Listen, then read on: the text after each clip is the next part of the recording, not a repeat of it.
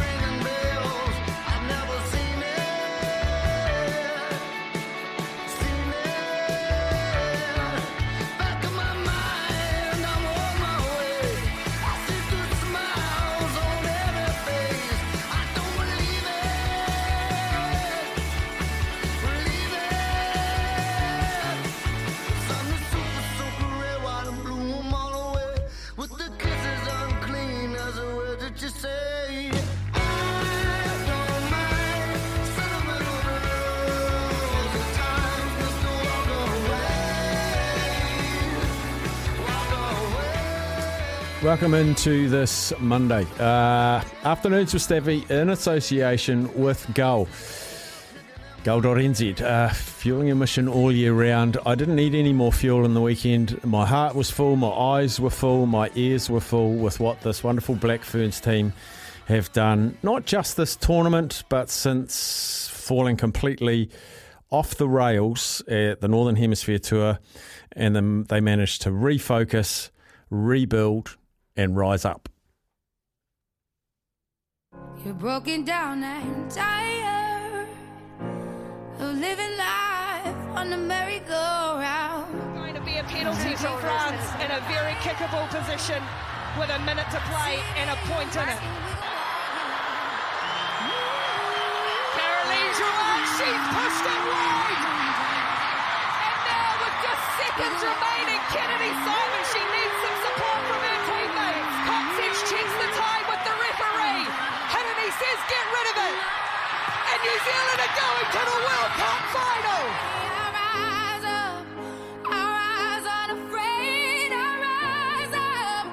Rugby World Cup final 2021. New Zealand against England. Let's go.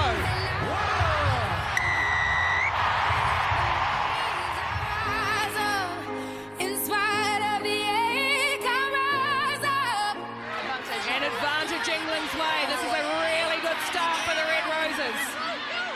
New Zealand's defence hold firm. Here's Harrison Scarrett. She's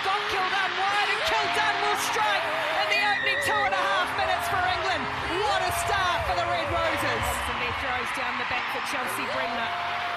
England will play 60 minutes of this final with 14. New Zealand looking for first points, and they've scored them. It's Georgia Ponsonby. Foxedge wants it, and told to use it by referee Davidson. Fitzpatrick, demand on the wraparound. Holmes, there's space here, remember. England short. Ayesha Letienga, and it away and over. Here goes New Zealand. Set the drive, roared on. It's Ponsonby in the back, clinging on. New Zealand regroup. It's funneled back to Bremner, Chelsea. Amy Rule has got it there, and Amy Rule goes over for New Zealand. Demand. Nice hands from Ponsonby. And some space for New Zealand wide here. Flula, oh, what a show! And a go from Flula. Holmes in the middle. Holmes looking for support, taking on Kildun. Back to Flula. New Zealand straight from the ends of the world. What a try to start the second half. Fitzpatrick. Flula made the run, but Fitzpatrick with a little bit of footwork for McMenamin. Charges up 6 metres short. New Zealand working the short side numbers for Murray in the corner. Crystal Murray, impact off the bench. The detonators go boom. Dement. Fitzpatrick again stands the kick. This one might set up for Stacey Flula. Just short. Letienga crashes over. And New Zealand go back in front with 9 minutes to play. I'll rise up, rise like the day I'll rise up. Eden Park has seen some storied occasions, not least in Rugby World Cup finals. This may be the most extraordinary of the lot. It's on New Zealand's side. England couldn't control it. And in your life, have you ever seen anything like it?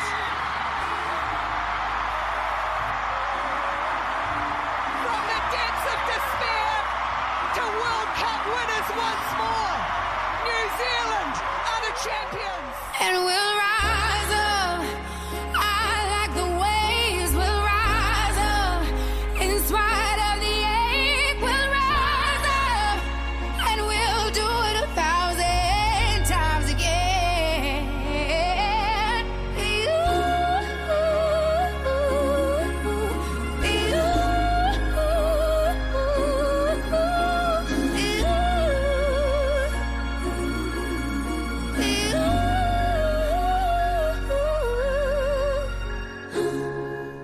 Wonderful, wonderful, wonderful. Good work, Captain K and Sammy H, putting that together. Just gave me goosebumps all over again. What a amazing moment. Not in sport, in life, it was for me, and I know it was for a lot of New Zealanders. They have paved the way, and not just in rugby, in presenting yourself, making yourself available, playing sport for the passion of the sport, not for a brand, not for sponsorship, but for their people. And boy, did we feel it, particularly over the last 2 weeks. And that word journey is bandied around a lot, but this was a journey, a 12-month journey, or 10 if you want to split hairs. Just tremendous. Phone lines are open, by the way, 0800 150 811. This is Midday Madness. Early on, I want to pay massive respect and homage to the English Roses. 60 minutes with 14, you didn't even really notice. Consummate professionals went to their script, went to the rolling maul, and criticise that if you want. That was their game plan. It is legal and so effective. And we don't have that unbelievable final without England being the opponent, and they've been tremendous. Massive win streak. I thought their captain was brilliant post-match. So just pause and reflect on how much they contributed, not only to the tournament but to that final. Without them, we don't have that atmosphere, don't have that grandstand game, and also to France as well with what they threw at us in the semi-final, and then the third and fourth place game, they were magnificent. We have Sarah Hirini on after 1 o'clock. Right from now until then, I welcome your text messages of support to 8833, the Temper Bear Post text machine, 8833. Text messages of support, which I will relay, or questions, comments, anything you like. Get them into us. 8833, Sarah Hirini, just after the 1 o'clock news. Back home in Mount Maunganui, and she'll have time to reflect on her drive back there this morning. Midday Madness. We're not even going to play the music for Midday Madness. We'll just go straight to the lines because I felt like that song said everything. 0800 150 811. We talked to Mikey. G'day, Mikey. Oh, I've got shivers after you guys playing that. That was, I did too. That was something else. I've got a confession to make, but just before I get into that, just a couple of very, very quick things. Thanks to Fonzie for giving me heart palpitations yet again. I won't live long if I keep saying games like that. I thought the league is a great advertisement for more league internationally. And it was good to see the new Poms rugby coach get one over the New Zealand A team. Anywho, my confession. I have followed this team through print and through highlights. And after the Northern Tour, I thought, they do not have a chance of winning this World Cup. Wayne Smith comes on board. Sounds like the team is in a much happier space.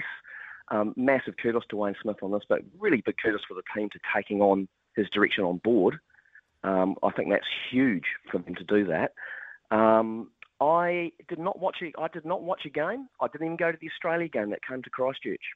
And I was way overseas for the semi-final. So we had a party in our bar, and we thought we'd just throw it on the screen, play music, and just carry on, and we'll just kind of flicker eyeballs towards it. 10 minutes into the game, I thought, oh, this is looking quite tasty. So there's 12 of us in this converted bar that I've got at home. We put it on the TV, and that is... I'm converted. Oh, my Lord. That is probably the greatest rugby final I have ever laid my eyes on. It was brilliant. And I could not get over how good the crowd was. What a different type of crowd, especially for New Zealand, with the singing, the dancing, the joy. And then you've got, revelation to me was that Stacey Fleuler? Stacey Fleuler, yeah. And she scores that try. In the second half, she gets injured. She's limping off. She's smiling. I mean, so amazing to see professional rugby players having a good time. It was words kind of are failing me now because it is, as I say, one of the greatest things I've ever seen. I'm a massive convert, and if they ever come to town here again, I am absolutely lining up to get that ticket. They're a credit to our nation. They're a credit to us. They're a credit to sport. Awesome. Amazing, eh? Just amazing. I 100% agree with everything you said, and I've long knocked New Zealand crowds for just all blacks and defence, and they were fizzed from minute one, and I was just so proud of the team, but so proud of our crowd to be fully engaged and fully immersed. But what it showed us was that team, that whole squad, coaches, players, management, the whole lot, they created an atmosphere and opened the door to the New Zealand public, and we walked in and embraced them. There were no closed doors, and that's what happens. I tell you what, when that Ruby Tui ever finishes her career, I hope the broadcasters are lining up to get her a job. They are. Don't worry about that. She's incredible. Yeah. And the other thing was, if they can make a movie about Beaver, then they have to make a movie about this. Because like you said at the start, what a journey in 12 months. Fantastic, Mikey. Thanks, bud. So pleased you enjoyed it. All right. Cheers. Cheers, mate. Go to Steve in Auckland. Good rugby man, Steve. Oh, kia ora, brother. Like I say, words can't describe it. Been around this game a long time, Staffy. I'm probably similar vintage to you, maybe a little bit older, doing you a bit of injustice there, brother. But, 2011 when we won the World Cup here in Aotearoa, that was like a relief. When we won it in London at Twickenham, that was like a reward for a team that was a great team, and we kind of weren't surprised that they won it, but this is like a redemption for this team, and to turn it around and not even a year. When you consider what Wayne took over about 6 months ago, Staffy, something like that. Mm. Crazy, absolutely incredible. And I didn't get to the game on Saturday night, but my daughter and I sat on the couch watching it, and we were just so engaged. Boy, there were times I got up, I was like a cat on a hot tin roof. And even at that last line out, I just said to my daughter, I said, we've got to throw somebody up. We've really got to contest that line out. And boy, as soon as we won it, we were off. We were hugging each other and jumping up and down like little children. It was just crazy. But, you know, I think everything's been pretty much said about what unfolded on the weekend. And and I'm still buzzing today. I haven't even seen the All Black game yet at this stage. But I think moving forward, we've got to look at some tangible tournaments for this team. And Tony Kemp mentioned something on the radio this morning, which I thought was brilliant. A tri-series up in Europe next year between New Zealand, France and England, and basically play it in the same window. Play it in their autumn window or our spring window, for crying out loud. You know, when the weather's good. Don't play it in the middle of the year when it gets lost in and basically the All Black window, if you know what I mean. I just think that's a brilliant idea. But I think the other thing that we shouldn't forget, because it's basically taken a long time with Moana Pacifica to recognise the contribution of Pacific Island rugby in this country. You know what? Here's a perfect opportunity. We have a big wahine toa population of Samoan and Tongan rugby players and Fijian rugby players in this community. Don't forget about them as well, because if there was one thing, it would have been awesome to see a Tongan and Samoan team at that World Cup this year as well. And we should help to tautoko or manaki that level of rugby as well. And that's something I'd like to see moving forward. But man, we are on to such a winner here. I hope Mark Robinson is all over this, and it was fantastic to hear former Blackfern Christina Sue actually throw the challenge out to him. Yes. Either that or find somebody that can champion this to make it happen moving forward. Staffy. 100% agree, Steve. Thanks so much, buddy. Great chatting. Choice, mate. Cheers, mate. Also heard on breakfast this morning, Stacey Fleuler, the first thing she said is, yes, we want to play England, yes, we want to play France, but don't forget about the Pacific Island teams and the other developing ones. You just don't need the best playing the best all the time. One more call before a break. We go to Cliff in Dunedin. G'day, Cliff. Yeah, g'day, Staffy. Yeah, kudos to the girls. They really played well. Maybe they need... in the New Zealand Rugby Union, they need a women's division part of it that's run by like a general manager of New Zealand women's rugby, and that they have their own marketing, sponsor them, go out and get some of these companies that are run by women. I don't mean that you have to be woman look after woman, but if they're going to go ahead, they need to be a corporate identity, and they can't just be dragged along behind the men. So they have to go out. But what I'm actually ringing about is Steve Alker. He's just won the Charles Schwab Challenge. He finished third. He could have finished tied for second. His last putt just sat on the edge. But it was amazing to watch. You know, everybody come out. You know, Padraig Harrington had won the tournament with a record equally 27 under. And our boy Alker finishes at 19. Just played so solidly this year. A guy has come from nowhere. They just keep talking about him. Where has this guy been? And now he's getting kudos from all these top players. Bernard Langer, everybody's there. He's getting hugs from everybody. I just can't say enough to the bloke. He's to go out there and play in this tournament when Harrington's been bullying him a wee bit because he's so much longer. But he's hung in there and he's played well again in the last part of it. He had to finish no worse than fifth to make sure he won this challenge, and he finished third. So, yeah, that's what I'm proud of today. Our boy on the golf, as well as everyone else who's played well, the ABs, the girls. You know, it's a shame the league boys didn't, but, yeah, Steve Alker, you know, he's got to be up there for the sportsman or sports person of the year. Sure does. when it comes up. Sure does, mate. Gives us all hope that are in the second half of our lives, doesn't it, mate? Cliff, great call. Thanks for calling, mate. Yep, Steve Elker there on the Champions Tour. He's had 4 wins and 17 top 10s this year. An incredible season. We'll take a break. We'll come back with Zaid and your calls too. 0800 150 811. Mark Stafford, kicking back and talking sport all afternoon. It's Afternoons with Staffy on SENZ. Back to the calls we go. 0800 150 811. Talk to Zaid. G'day, Zaid. Good afternoon. Just to admit, I feel a little bit good this afternoon because my boy Izzy went down yesterday for the first time, lost his belt since 2019. He was all over Alex Pereira, but then lost it in the last round, and that's just sport. You can be all over a fighter in UFC, and then you can lose it in the last few minutes. It's shown before. Leon Edwards versus Karel Usman. Usman was all over Edwards, exact same thing, and then Edwards comes out of nowhere.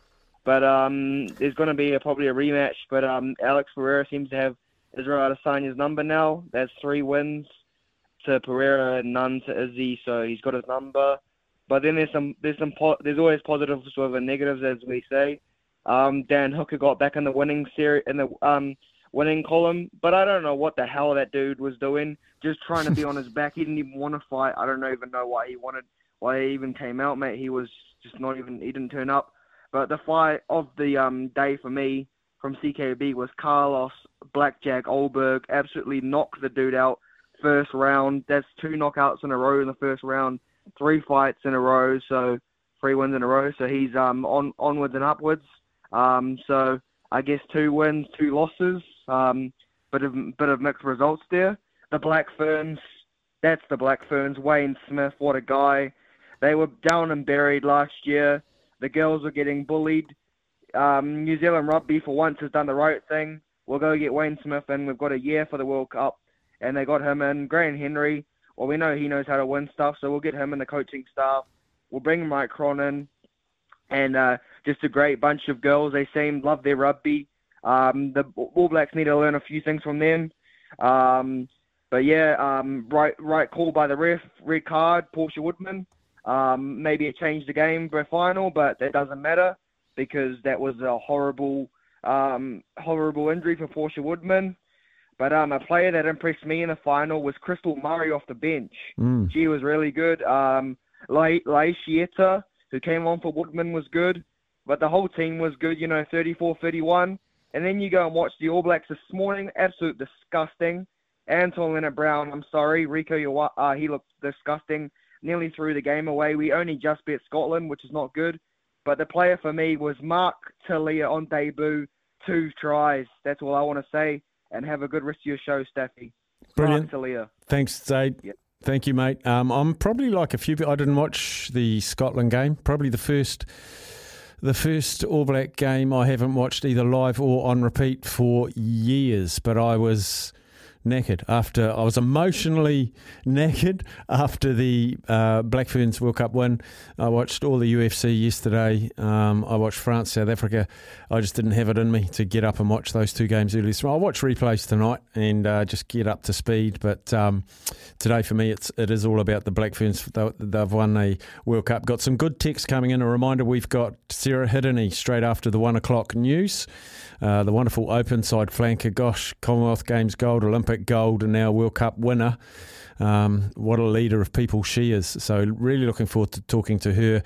Had some really nice messages in on 8833 that I will be reading to her. Some questions as well. So get those in on 8833 for Sarah Hirini. She'll be on just after the 1 o'clock news. But now we've got the 12:30 news. Well, listen, Buster, you better start to move your feet to the rockin'est beat of madness. Yeah!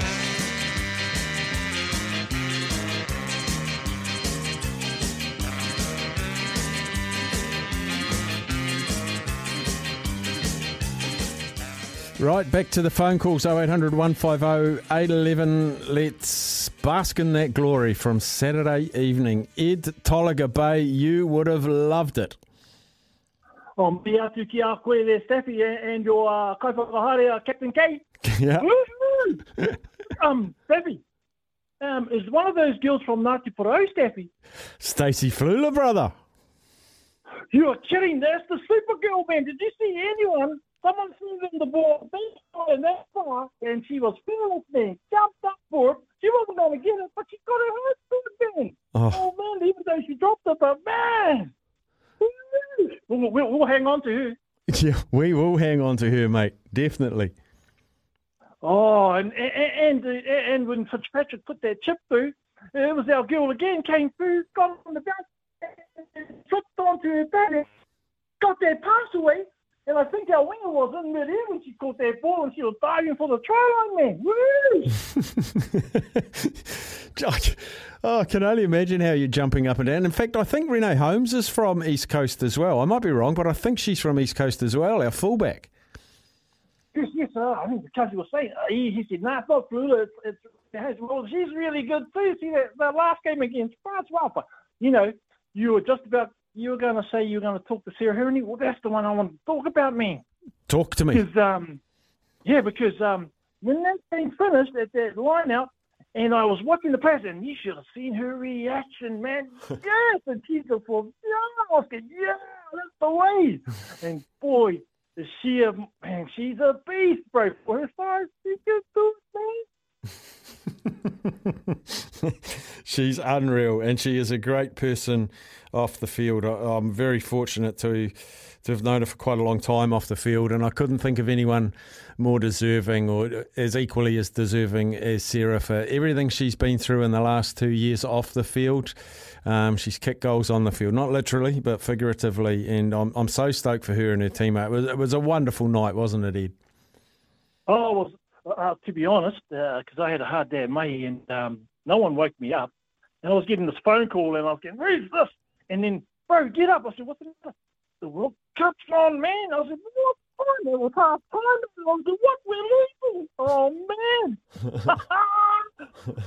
Then I got I had to stay up for the rest of the game. It was so cool, man. Awesome, Ed. Thanks for calling, buddy. I knew you would have loved it. Good chatting. We go now to Joey. G'day, Joey. Yeah, g'day, Steph. Unbelievable. You know, you can just see the joy in Ed and what it just gives to us Kiwis and that, you know, fantastic, you know. And I'm like you take your hat off to England, you know, playing with 14 men for best part of 60 minutes. They did it hard, and they were a big part of it. But the New Zealand girls were just fantastic, you know, unbelievable.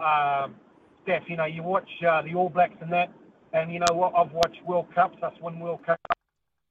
This is one of the most satisfying things I've seen in my lifetime, you know.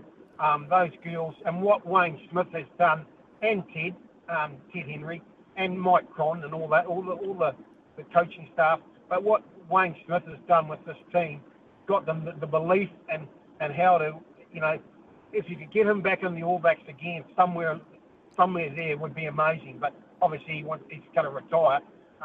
He's just been amazing, and they brought into it, and New Zealand brought into it. Absolutely fantastic, you know. That you just, as a Kiwi, as a New Zealander, we're just so humble, and even in the aftermatch, you know, the captain, you know, when she took that tap and then they got a penalty against us. I went, oh no, here we go, and then we stole the line out, and you just can't script it. But and just on a bit of a sour note, Staff, nothing to do with the rugby and that, and like Ryan Fox did really well today. So did Steve Elker and that. But, you know, a very poor effort by the Canterbury Jockey Club. You know, that was just terrible on Saturday. I don't know what's happened. You know probably more about. I've been a guy for many, many years. And if they've watered the track and had that problem, someone should be accountable. You know, a mate of mine ring up, and they paid $120 to go to get in there. It was $40 a head, but in some places $120, and they saw 3 races, and then they didn't know what was going on. Just poor. This never happened 10, 15 years ago, Stan. You know, that's my sad thing with what's happened. Then they put it on today, where no one can, hardly anyone will probably be there because everyone's back at work. What do you think about that? I was outraged, mainly for the connections of the horses, the crowd, the paying public, and Christchurch in general.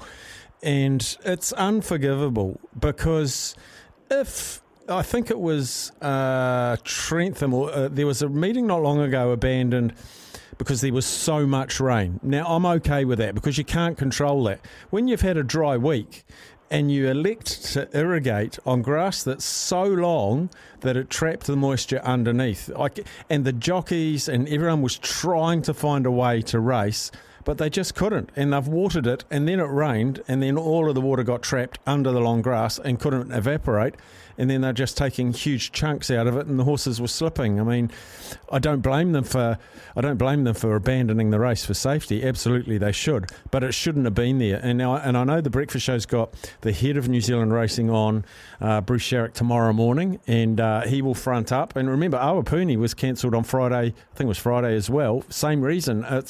It's unforgivable, and it's a Group 1 day. It's Christchurch. It's Riccarton's biggest race day of the year. That will be costing $1 gazillion. Yeah, well, exactly, Steph. What happens if I'm from Auckland? If I went down there for the whole week, and I had this abortion, But the problem is, Steph, with New Zealand racing at the moment, no one's accountable. The track staff. I know there's times where it costs a lot of money and that. But as I say, 15 years ago, this wouldn't happen. It would have never happened. They wouldn't water. I mean, you did right. It happened at Awapuni on Friday. You've got to have rocks in their head if they're starting to water the track to try to make a track when they don't have to. And fair enough, the jockeys and that, it's all about looking after the jockeys and the horses, without a doubt. I don't have a problem with that. But no one fronts up. I mean, I haven't heard anything, as far as I know, from the Canterbury Jockey Club to say, look, I'm sorry. The CEO come out and say, we're very, very sorry, this shouldn't have happened, blah, blah, blah. It's just poor. Piss poor, actually. Yeah, it really is. Apart from that, Steph, fantastic weekend of sport with the rugby and everything. Absolutely brilliant. And those girls, they deserve all the kudos they get, mate. Unbelievable. With you. Completely with you, buddy. Thanks for calling in. Good to hear from you. Let's go to Hamilton, talk to Simon. G'day, Simon. G'day, Steph. Obviously, a long time to recover after a sort of weekend like that, eh? Yeah. Massive weekend. Yeah. Hey, I'm glad you've got Sarah coming on. She's obviously a very proud Kiwi, and she's done very, very well. But I had I knew she had a chance to cement something that no one else has probably ever done. And I don't know if you realise, but she was going for a set of medals on the weekend, and she obviously had a bronze at the Commonwealth and a silver medal in the World Cup, and now she got the bronze as well. So pretty impressive, eh? She's phenomenal. And I want to ask her about the transition from 7s to 15s. And I remember after the first couple of warm-up games, I was talking to her husband and I said, how's she coping with it? And he said, it's just the wear and tear on the body with the number of contacts and the length of contacts, and the fact that she's gone and transitioned herself from one of the best 7s players in the game to one of the best 15 players in the game and played 80 minutes in that final in a high attrition thing. It was phenomenal. Yeah, no, it was awesome by the whole team, but special on that one. Really special. Simon, thanks, bud. Cheers. Good on you. Simon out of Hamilton. Dave from Palmy. G'day, Dave. G'day, Staffy. Hats off to those girls. That was absolutely amazing. I admit I wasn't engaged when it first started, but got on board and they were amazing. But it's got to be a movie. Has to be a movie. It's got all the ingredients.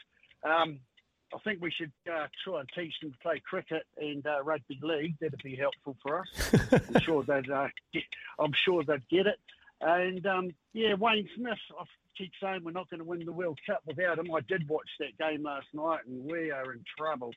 I don't know what it is. And on backing up that last guy or the guy before about the races, it's just terrible. It was Hastings that had all the rain and couldn't do anything a month ago on the second day, which was inexplicable. But I think there's been about 6 or 7 meetings cancelled because of, just inadequate watering. Then they spoke to an Aussie jockey, one of the Aussie jockeys, and he said, "You're doing it all wrong." It's bad end to a great cup week, and if it wasn't for the girls, it would have been terrible. They were unreal. And I did watch the cricket last night, and that was, what a game. T20. Another thing I wasn't really engaged with, but geez, one ball can change the whole match, or one hit. It was phenomenal. So England did win something over the weekend, I suppose. Yeah, they did. They did did well. Yeah, I'd rather the one we won, though. Yeah, Dubai. Yeah, it's just stacked against them, like all the odds against them. England and France professional teams. England rugby, those girls, I watched them when I was over there. Like Emily Scarrett, she's been playing for years, and they're just, they've got English rugby union's the richest in the world. They throw tons and tons of money at it. This will be a big failure for them. You have to play someone, but those girls were just unreal. And that line-out steal in the death, geez, that's what will make the movie a bit like The Kick. Well, it'd be called The Steal. The Steal. The Steal. Yeah. Good man, Dave. Good chatting, bud. Drive safe, mate. Yes, bud. Give Dave from Palmer and all the other truckers lots of room when you pass them. Don't go too close to the front. Don't go too close behind. We'll take a break. We'll come back with Craig after that break. Welcome back in, folks. Coming up to 1 o'clock, and of course we have Sarah Hirini straight after the news at 1. We go to Craig in Tauranga. Good afternoon, Craig. Good afternoon. How are you, Steph? All right? Good, thank you. Not quite in Tauranga anymore, I don't think. I'm just coming down the Waikato side of the Kaimai, so beautiful. Waikato now, maybe. Yeah, on the way to Auckland, actually. I'm looking forward to the chat with Sarah coming up after the news, so certainly be listening into that. Just quick question. I haven't watched All Blacks, but a couple of quick questions. And I'm really pleased for Mark Telea that he got a run. But I guess my first question is, what problem are we trying to solve? Like, by bringing him in, we've got sort of Will Jordan obviously played a lot on the wing, and Caleb Clark. We've got Rico that can play wing. We've got Lester that had one go and hasn't had another chance. We've got Sevu Reece. So I guess my question is, what problem are we trying to solve by bringing Mark Telea in? It's just that rest thing. And I spoke to an Australian radio station this morning, and I've been banging on about this for ages, that 4-year World Cup cycle is diluting the importance of non-World Cup test matches. And the comments coming out of the All Blacks camp after that match was, the world's caught up, there's things to work on. I mean, there's 2 games to go in the season. Top team, win, with authority, then have a rest. I totally agree, and I did hear someone saying about if you're going to rest him, but if he was playing, he should have been playing 12, if that's what we see moving forward, because the more game time at 12 for him, the better. Most of us see that. Maybe Foster doesn't see him as a 12, I don't know. I guess my other question, actually, which I don't know whether you want to comment on, but does it matter how we win or just whether we win? I mean, history would suggest that a win in the books is a win in the books, and the actual way we win doesn't really matter. Or are you on board with that, or the way we win is important? Not as important, definitely. The tick in the win column is the most important thing, and if you have to grind it out with a boring performance, and particularly against England, if we have to muscle up and play a boring brand of rugby but get the win, I'm all for that. But the fact that Scotland have got so close to us, who just lose to every other team for fun, they were right in with a huge chance in this, and they had a try disallowed for a little toe on the line, which would have moved them probably 10 points in front. The style is secondary. The win is the win, which is the most important thing, but it's our style that is bringing these games so close, and it's not the world catching up. I think Ireland and France have improved over the last 2 years. The others haven't. We've regressed. Yeah, I think you're probably right. And the All Blacks, by not winning by enough, and Israel Adesanya losing, cost me a couple of multis. So that's awesome. All right, all good.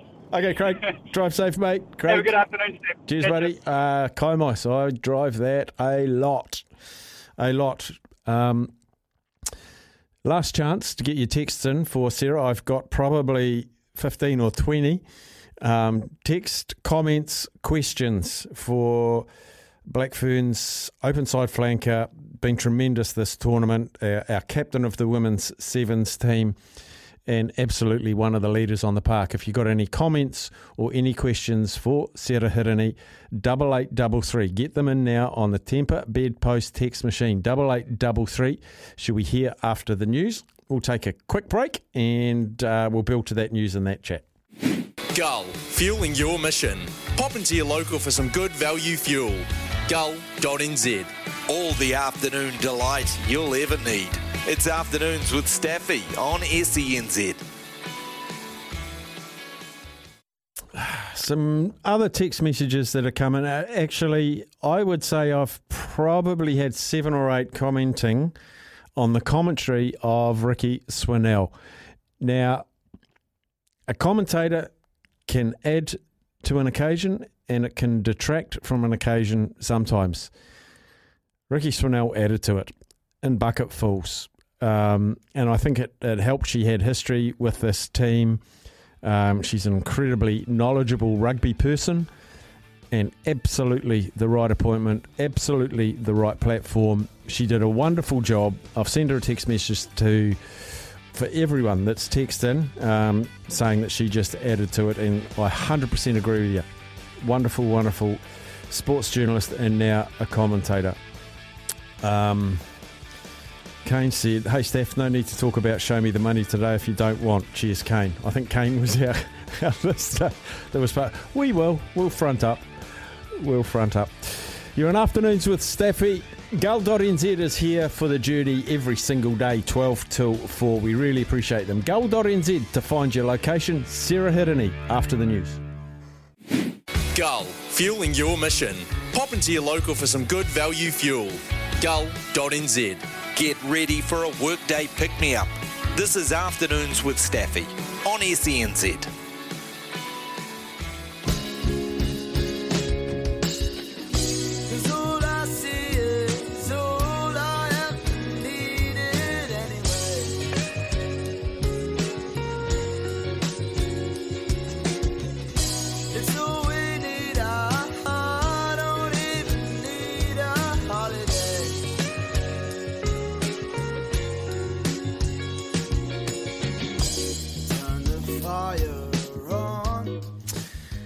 Well, they say you take your own responsibility to bring yourself some joy in your life, but boy did, I was going to say 15, but what is it, 23, but it's a squad of 32 and all of the management. They brought me so much joy in the weekend, and they've been doing it for a long, long time, and I'm just so delighted that the rest of the country have been moved as well. And I've asked for the text messages, for the questions and the comments to Sarah Hirini, a very big part of this Black Fern movement. Been in the sevens, as I said before, for a long, long time.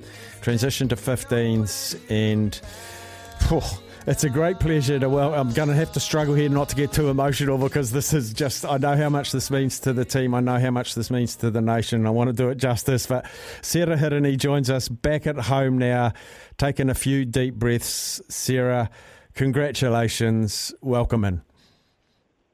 Thanks, mate. Thanks for having me on. It's been pretty incredible the last few days, to be honest. All a blur? It is. It kind of still feels a bit surreal that, a couple of days ago we were at a sold-out Eden Park Stadium winning a World Cup. I'm actually just driving back in the truck from the airport now, so, yeah. Listen, this is a listener-driven program. Like your husband will attest to that. He listens every day. I know. G'day, Connor. You're probably driving. I've asked for questions and comments, so just sit back and I'm going to do the comments first, and then I'll come at you with the questions. So some of them have got names to them, some of them haven't. If they haven't, they're usually first-time texters, which is great. Well done, Black Ferns. You've inspired a nation. Fantastic Black Ferns win. They had more than one game plan, which in the end was a winner. It's the proper job, done well, and I love your approach into the final. You're all mega humble. Hey, Staffy, I just want to say to the girls how proud the country is of them. They are the epitome of everything that is good about rugby and people in the country. There's no managed responses. Win or lose, they play, look and act like they love it. I hope Silver Lake and New Zealand Rugby are looking at this and throw much more cash the women's way. One from Scott says, Sarah Hirini was an absolute beast at ruck time with the ball skills and step of a centre. She was world class, and Stacey Fleuler was clutch all game. Huge D and incredible offence. A message for Sarah Hirini. Thanks for converting me and all my mates to wonderful and an exciting brand of rugby that you and your team of heroes have shown. We are all new fans for life. From Mikey G, a regular one. Now I got some good ones too. After the first game against Wales, my wife texted me while I was on holiday in Aussie asking if we should go to the final. I said, yeah, just book the tickets. And she said, what if we aren't in the final? And I said, who cares? Just book the tickets. So we followed all the games and we made it to the final. So off we went with the kids to Eden Park for the first time. We were seated right in front of the game where the game ended, and the crowd just went crazy. It goes down as the best sporting event I have ever been to, and I've been to all around the world watching sport, and it's brought back the love of rugby for my wife and kids. Grant from, I'm going to keep reading them. Grant from Christchurch. There wasn't a dry eye in our lounge after that game. I haven't had that feeling for a long time.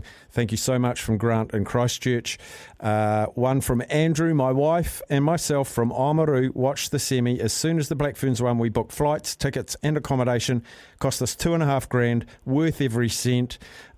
Just absolutely loved the game. And the last one I'll read to you is from Dino, a regular listener caller. Hi, Steph. My 11-year-old daughter is a Hurricanes and Wellington supporter from the Naki. I'm so proud to now hear my daughter say, I'm going to be a Black Fern dad when I'm older. Best year ever for her. That's a sample, Sarah Hirini. That's New Zealand talking to you. Sure, it's getting me a bit emotional listening to all those comments. I think that's been one of the best things about the World Cup playing at home in Aotearoa is being able to just showcase what we're all about. Obviously, you've been a massive supporter of ours for a very long time, Staffy, and have seen it, but for the rest of New Zealand to feel it and to get, I suppose, a glimpse into what our team's about has been really special. And even before the final, we kept saying as a group, like, we've won already. We've stolen hearts of Aotearoa, and that was probably, other than winning the final, was the number one thing that we wanted to do out of the World Cup. I think that's why you succeeded in winning the World Cup, because in a funny sort of way, while you'd like to win it, your goal was, and it's always been your goal in the sevens and now in the 15s, to inspire the youth of New Zealand. And your highlights in rugby is looking in the stands and seeing kids, right? Definitely. Like, the atmosphere that we've had at games has been some of the things that I'll remember for the rest of my life, because of the kids hanging across the fence. You can see the families who have parked up in Whangarei for the whole games. Then you just see, like, all families, all walks of life at Eden Park, and everyone's just in such a good they're enjoying it, they're having a good time, they're enjoying rugby, but enjoying the festivities that sport brings. And yeah, it's been even after the final, we're still just seeing the whole 42,000 people stay to watch us receive the trophy was, it's pretty crazy. It's hard to put into words. We've had a lot of people asking about, I have to paraphrase because we have so many messages of support and so many questions. So I just sort of want to go chronologically. Obviously, a glittered and successful sevens career. You've played a few games of 15s for the Cyclones, a few games of 15s for Super Rugby Aupiki, but then the full-on commitment to 15s, the World Cup. How hard was that transition? It was pretty challenging, actually, but I think more so having to try and get back up after a couple of losses in sevens wasn't very easy, and we only spent 2 nights at home and then went straight into a World Cup campaign, and so that was quite hard. I had to learn a whole new game plan, but I actually really enjoyed the challenge of having to earn my spot every week, having to make sure I knew my stuff before we were headed off to training. And there was a few times I wasn't sleeping too much because I was trying to make sure that I knew everything, but obviously paid off, and I was just really grateful I got to have a fair bit of game time. You sure did, and I watched you pretty closely playing, and I felt like you were getting better every chunk of 80 minutes that you played, and it culminated in a wonderful final. Did you go into the World Cup final thinking or knowing I've got to go for 80? It was obviously the French game was the first time that I'd played 80 minutes with a yellow card and things like that had happened in other games, and I was cramping up a storm. So I thought, man, I really need to try and do something to make sure I don't cramp up in the final, and I did. But it was just to be able to last the game, to be able to get the full 80 minutes experience. It's been amazing, and it probably makes me appreciate all the players that play high level Super Rugby week in, week out. It's bloody tough on the body, and you're constantly up and then you're having to get down, and it's a bit of a roller coaster, to be honest. I took some notes from some callers. We took talk back today, and as you know, we have an open line, but it was all Black Ferns, as it was last week as well. Ed from Tolaga Bay said he doesn't know why, but he was watching you at the last moment of the game, that line out, and he said you went ballistic. Can you even remember that moment? It's so funny you say that. I got sent the video and I look like a 6-year-old getting something for Christmas that I've always wanted. Honestly, I've rewatched it because it was so hilarious. I didn't even know I obviously know what had taken over me, but yeah, if you see the video, mate, it's bloody good. Some other mentions.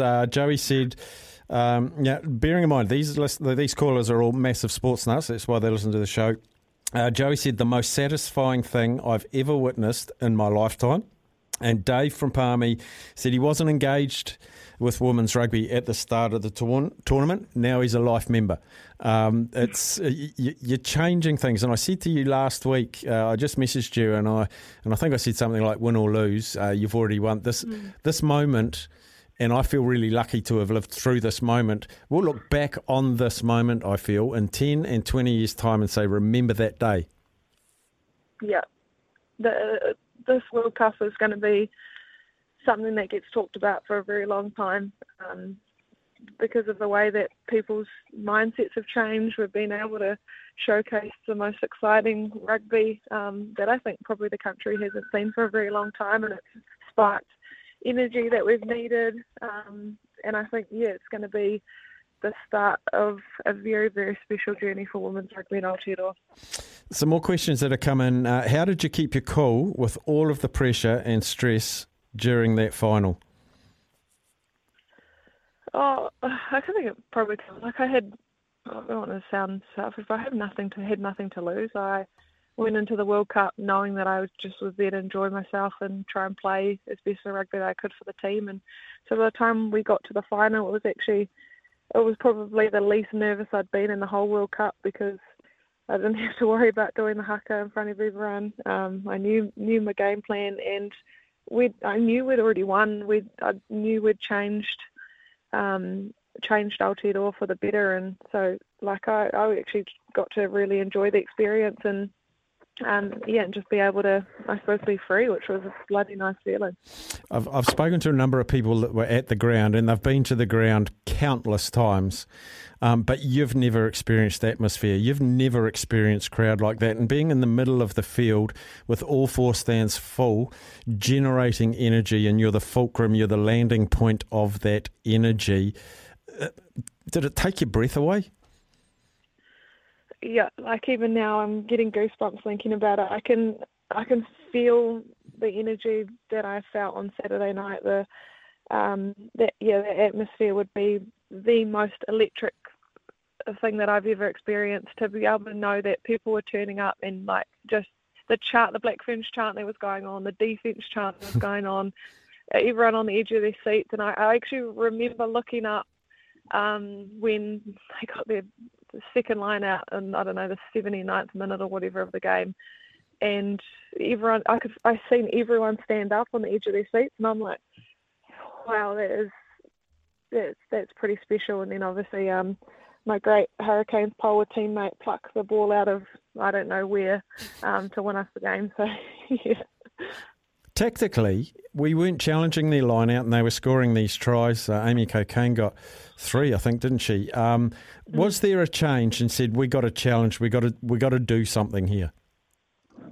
Yeah, to be honest, we probably played some average rugby in that final, and we're a bit disappointed with certain things. But yeah, that obviously they'd got them all the first time, didn't score from it. I think I gave away the penalty or something like that. So they got the second try at it, and we just said, man, if we let them all, they're going to score, and then that's us done. And Jo, as she casually is, just said, I'll just go up for it. And we were like, okay. So she did. Crystal Murray lifts her, then catches the rebound that Joe's tapped the ball back, and then, obviously the rest is history. Oh, I remember that moment. The person I was watching with, I'm going to say I couldn't watch, but I did, because I just thought it's England's ball, they're 5 metres out, bugger. I'd almost written it off, but Joe didn't. Yeah, no, and I think that was the best thing about our whole squad, 32-man squad, is there was constant belief that we could win the World Cup, and there was a lot of confidence from our coaching staff that the whole time they were just pumping it into us that believe it, because it's going to happen, you're going to make this happen, everything that we've practiced for will turn out the way it's supposed to be. And yeah, when you've got that getting drilled to you every day of the week, and you see signs of it, it's pretty hard not to be confident to just execute a role. Not wanting to take away from what's just happened, because I do want to live in this moment, but going forward, I know you'll have a break, but there's an amazing opportunity here, and I've seen opportunities missed in the past, and I'm going to point to the All Whites making World Cups and not cashing in on the popularity of it. This is a no-brainer, isn't it? And you haven't had time to even think about it or research it, but we've already had calls for a 3-test series, England come here, or Black Ferns go there, or a quadrangular with the 4 semi-finalists up in the Northern Hemisphere. Find a window, the people will come. I've talked to an English journalist this morning, and he said the place in England is gagging for more women's sport, their football, their cricket, and now the rugby. Now's the time, Sarah Hirini. Now's the time, that's it. It's here, we're making it happen on our part, and the more that people get involved in it, we just need to keep pushing it, keep rising it. I think you see the English women's football team is selling out 90,000 seat stadiums, and I know that the Black Ferns can do that, just need to make it happen. Final question, and it's a nice, light, easy one. Someone's texted in and said the Rugby World Cup's over, diet's out the window. What's your big feed going to be today? I actually had a really nice wonton noodle soup. It was probably my first meal since before the game on Saturday. So, a little cheeky feed of Macca's doesn't go astray either, though. No, there you go. Little drive-through, sneaky one. Hey, Sarah Hirini, I've been so proud of everything that you've done and achieved in the way you've worked and set goals and achieved goals. Missed goals, been disappointed and bounced back from those as well. I couldn't be more delighted for this wonderful group that you've shared with us over these last few weeks. And I'll give the last word to you, a message out to the people there that you've totally encapsulated.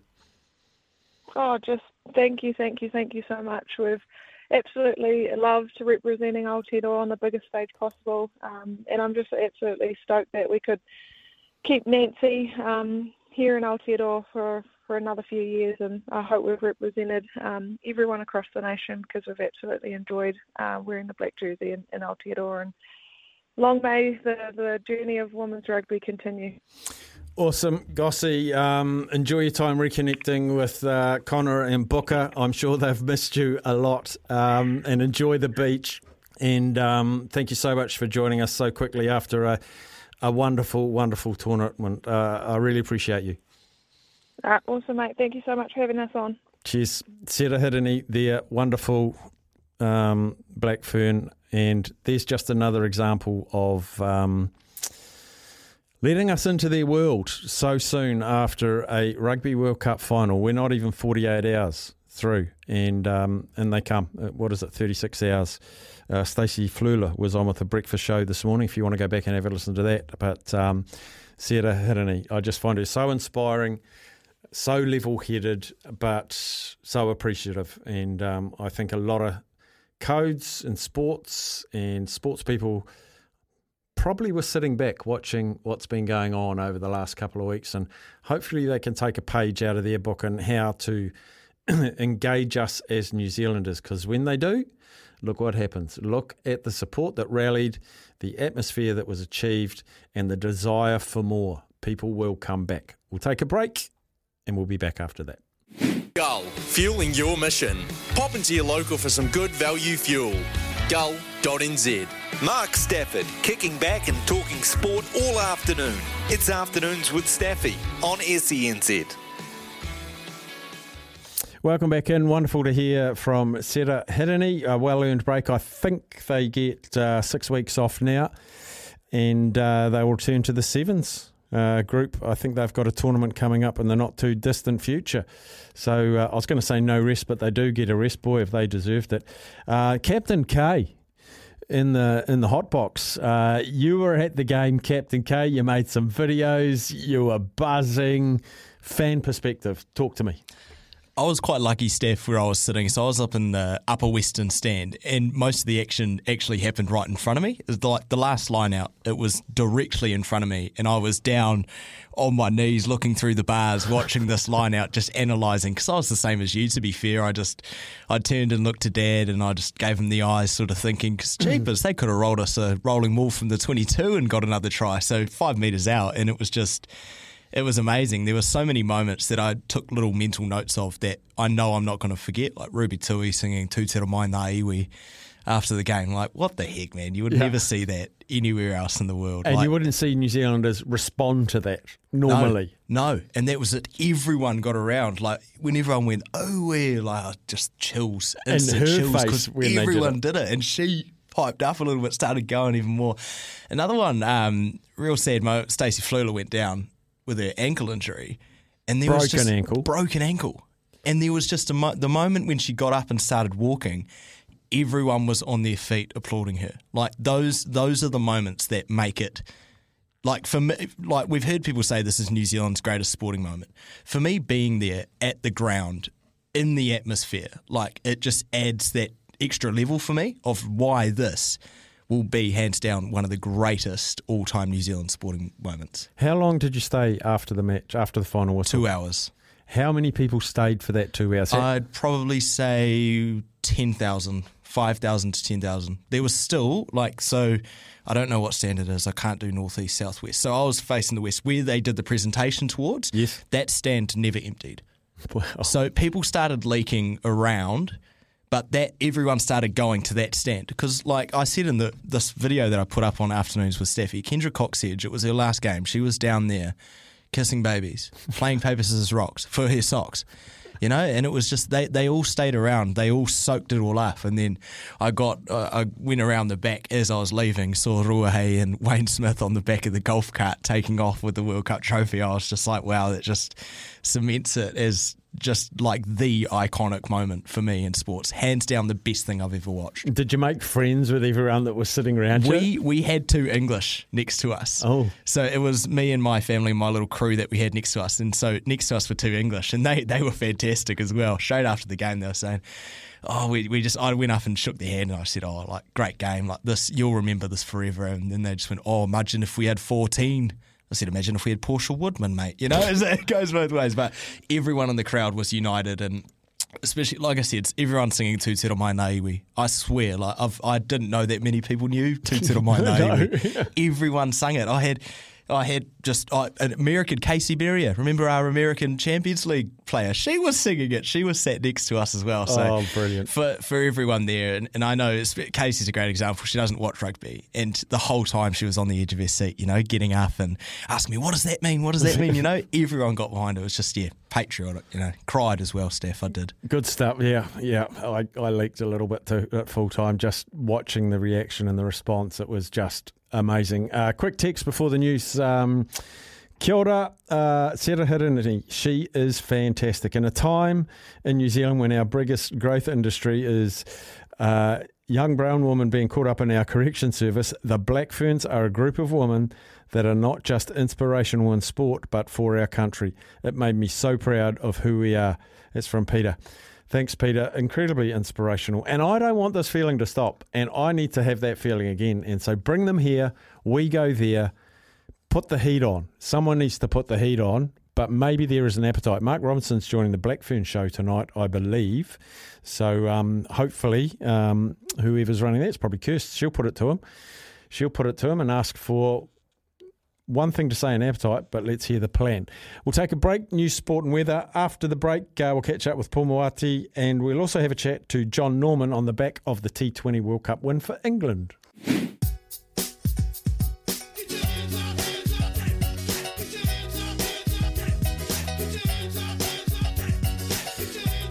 tab.co.nz, that is where the odds to live interactive stuff, and that's where you get paid if you make some correct picks. I don't want to dwell on how much money you lost, the boys get paid, or how much money you made from Israel Adesanya losing. I want to know where we can make some cash this week, Paul Moati.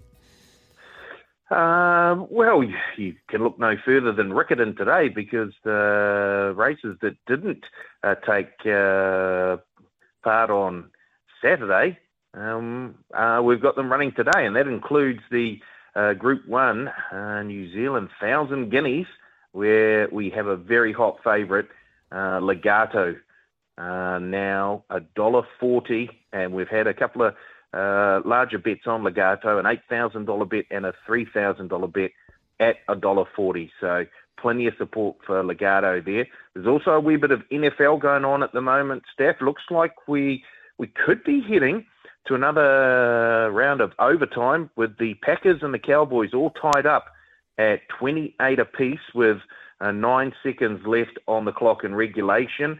You can bet live on that game. And we've got a bonus back promotion on the late game today, which is the San Francisco 49ers taking on the LA Chargers. So check out all the T's and C's for the bonus back promotion on that game. And the boys have got a whole host of power plays on that game. And I can tell you, one of the most popular power plays on that 49ers Chargers game is Austin Ekeler, Christian McCaffrey, and Deebo Samuel, all to combine for 5 or more touchdowns. That's paying $9. Punters thinking we're going to see quite a few touchdowns today. So Ekeler, McCaffrey, and Samuel to combine for 5 or more touchdowns in that late NFL game today. $9 currently in the power plays. Good stuff, mate. We'll talk to you later in the week. I'm sorry you have to shoot off, but we've got a very important appointment with Jon Norman from the UK. So I thank you for your time today, though, buddy. Very good, Steph. We'll talk again. Yes, we will. Paul Moati from the tab.co.nz. Download the app. They're the champions there that make sport so much more fun. Right, quick break. Heading across to the UK, Jon Norman, TalkSport UK cricket commentator. Well, they are the current one-day international World Cup holders, and they are now the T20 World Cup holders. And, of course, I'm talking about the Ben Stokes-led England. So we go to England, talk to our friend Jon Norman. John, white ball cricket's all good in your part of the world? Yeah, absolutely. And I'd say the worrying thing for other teams is, England can actually get better. If you factor in that Jofra Archer is expected to make his return to white ball cricket in January, Johnny Bairstow, England's most consistent, arguably outside of Joss Buttler, best batsman over the last 12 to 18 months, is going to be back for the English summer. Mark Wood, of course, missed the last 2 matches, the semi-final and final. And Reece Topley, tall left armour, he was an almost certain starter before he rolled his ankle, stepping on one of those boundary sponges, the triangles. So, that's 4, key players that can still come into this side. So, yeah, I mean, from a position of 6 months ago where Owen Morgan had just left the team as captain, Jason Roy was really struggling at the top of the order. Thought that Alex Hales was going to come back was quite far off, far off from anybody's real thoughts. England lost at home to India. But yeah, they seem to have a new coach as well with Matthew Mott just coming in. It did seem, England went into the T20 World Cup as third favourites, I think, third or fourth favourites. So the fact that they've won and the fact that they have players to come back into the side, it certainly bodes well for the immediate future. Yeah, it does. On watching the game last night, New Zealand time, when Pakistan batted, Masood and Azam, they were pretty good, but I just felt the whole time they were probably not just 10 or 15 runs short. I felt they were 30 runs short, just sort of lost their way, and their game management during their turn at bat didn't look the best. I agree. I mean, it's always difficult, in those kind of conditions, with so much riding on, the fortune of the game, to go out there and know what a score is. It's no surprise that the two winners of the semi-final, the winner today in the final, was a team that won the toss and decided to chase. And so it proved. It was also a really good toss to win for England because the conditions were really, really in favour of the bowlers. But saying that, I thought Pakistan actually, with 5 overs to go, I thought that they were in a decent position. I thought they could have got 150, 160. And we saw today that chasing down 138 from England wasn't easy.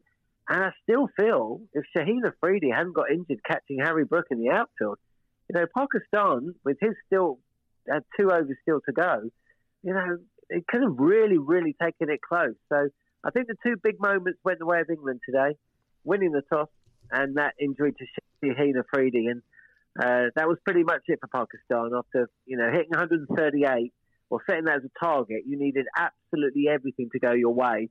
And that massive thing really went against them. Two standouts for me, for England, and probably the whole tournament. And this side of the world, Sam Curran, a bit of an unexpected hero, good cricketer, but geez, he was crucial in the final, and rightly so got player of the match and the tournament. What a tournament for the young man. Well, look, Sam Curran, let's not forget, he was Auckland Aces overseas pro. I think he was aged 19. Yes. This is a guy that started playing professional cricket for Surrey when he was 16. He turned 20. I mean, I don't know what you were doing when you turned 20, but I know I wasn't playing for England at Lord's. But that's what Sam Curran did a few years back when he debuted. He made his debut season in 2017, maybe. I can't quite remember. But essentially, he turned 20 playing Test cricket. He's obviously the son of Kevin Curran, passed away age 47. His brother Tom plays for England, and he's actually got another brother who plays professional cricket for Northants. So it's properly in the family, isn't it? And, I remember him playing for Surrey very early on, and Nasser Hussain on Sky Sports duty at the time remarked that he reminded him of Wasim Akram. Well, I mean, to be drawn parallels with Wasim Akram as a 16-year-old, you've got to have something special. I think what's changed with Sam is that we now know what his role is within this side. I think for a long time, England were unsure how to utilise his skills. Now they know. I think now the task for England is to work out how to get him in the Test squad because he just provides not just a point of difference, he provides skill, all-round capabilities, and he's just got that belief in himself that means when you throw the ball, he's not going to be overawed. And today was just another case of that. It really was. And captain, fantastic. Wow. I mean, not a great start for him at the bowling crease. His first over was a little bit of a shambles, but he's an out-and-out match winner. I mean, his innings in the ODI final, one on the back of him. And then again last night, he struggled, he faltered. I think he took 9 balls to get his first run or something like that. But he dug in and guided a ship. He's a valuable skipper. Well, absolutely. Look, Stokes has performed, some of the greatest innings of recent times in an England shirt, be it at Headingley in 2019. Still the best innings I've ever seen live in that ridiculous win against Australia at Headingley. And that came about 3 or 4 weeks after that win at Lord's over New Zealand in the 50 over World Cup final. But let's not forget, actually, if you were to say what is your memory of Ben Stokes in T20 World Cups, it would have been the 24 runs he gave up to Carlos Brathwaite back in 2016. So, this is just him, his redemption from that, really. It's taken him 6 years, but finally, he's got 2022 as a comeback to 2016. So, look, whilst he was at the crease, you always believed that England had control of their own destiny. If he had gone, then it really would have been advantage Pakistan. He is a great player, and he's capable of great innings, and he certainly carved out another one of those today. Talking to Jon Norman from Talk Sport. John, I'm just wondering about the English appetite for cricket. There'll always be an appetite. It's the spiritual home. Just the white ball, T20 and Test cricket. We see the wonderful tradition of Test cricket over in the UK at your wonderful cricket grounds. Where is white ball cricket, and particularly T20, on the menus of cricket fans in the UK? Well, I suppose every team likes it. Every country's fans like a winner, don't they? And certainly there's been a resurgence in the interest in white ball cricket since 2015. That's for sure.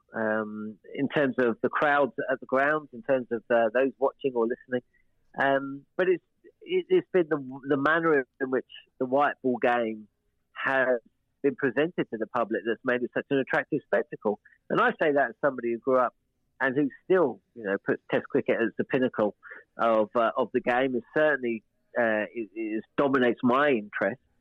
But when it comes to T20 World Cups, when it comes to these World Cups, my concentration is completely transfixed on the spectacle that is T20 cricket, because it does have a place in the game. I think the problem you have is when people feel like T20 cricket is pushing out the longer format. But we have seen this year that the three formats can exist in harmony. I mean, if you think about it, in the next 12 months, you would have had the T20 World Cup in Australia, which I think was, showcased the very best of the format. And of course, I've seen England win. Then we've got an Ashes series in England in June and July, which is going to absolutely dominate. You cannot get any bigger than Ashes cricket in England. And then England go to India, where 50-over cricket, World Cup cricket is king still, where England can, try and defend their 50-over title. So that in itself shows that cricket can live harmoniously alongside each other, and you can enjoy all three formats of the game equally. But short answer to your question is, yep, we all love white ball cricket, but in terms of the listenership, in terms of what makes money, in terms of what drives interest, it's still 5-day cricket. Test cricket is still seen as the pinnacle of the game in this part of the world. And I don't want to ambush with you a question that I didn't warn I was going to ask you about, but the Rugby Women's World Cup final was played here. New Zealand against England has completely catapulted sports fandom to a whole new level in New Zealand. I never thought I would see it. A sold-out Eden Park, the Black Ferns winning on the stroke of full time with a 5-metre line out to England. How much press has that got over there? Oh, it's been huge here. It was on terrestrial TV. It was at a brilliant time of the day, 8 a.m.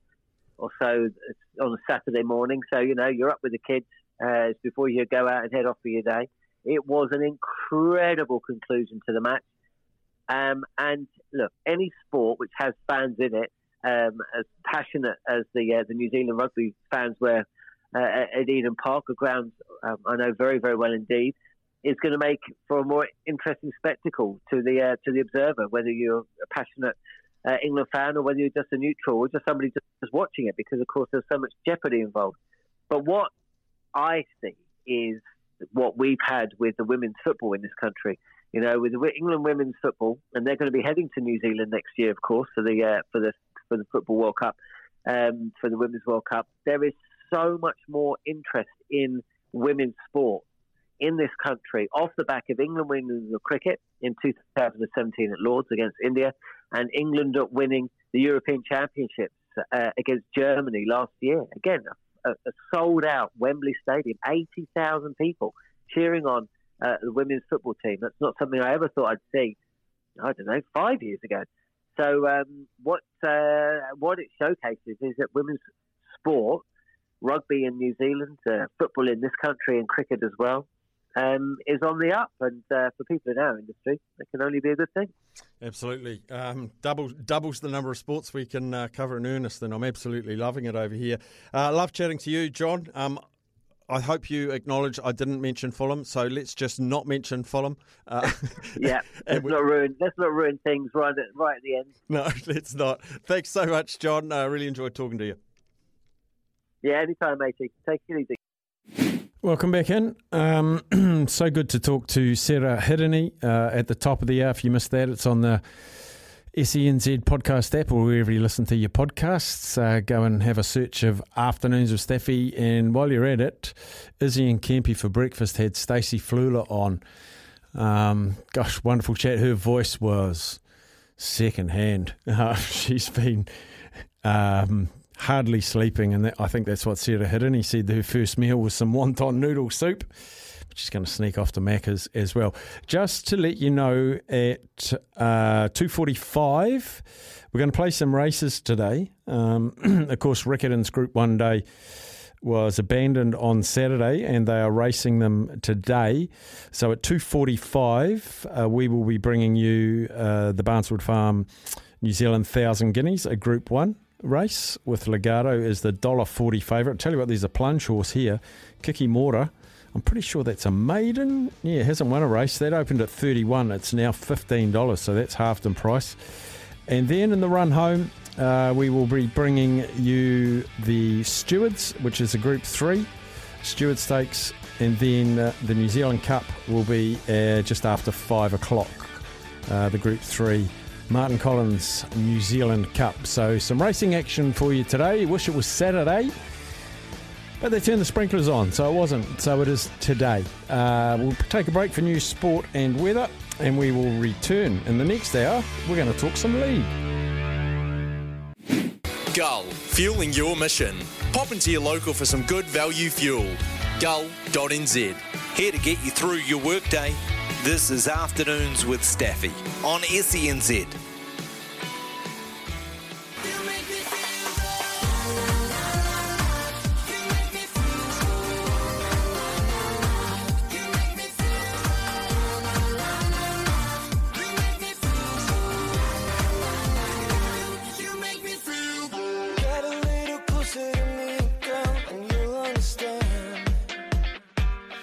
Really interesting to talk to Jon Norman just before about the rise of women's sport in the UK, being led by their football team. 80,000 people at Wembley. Incredible.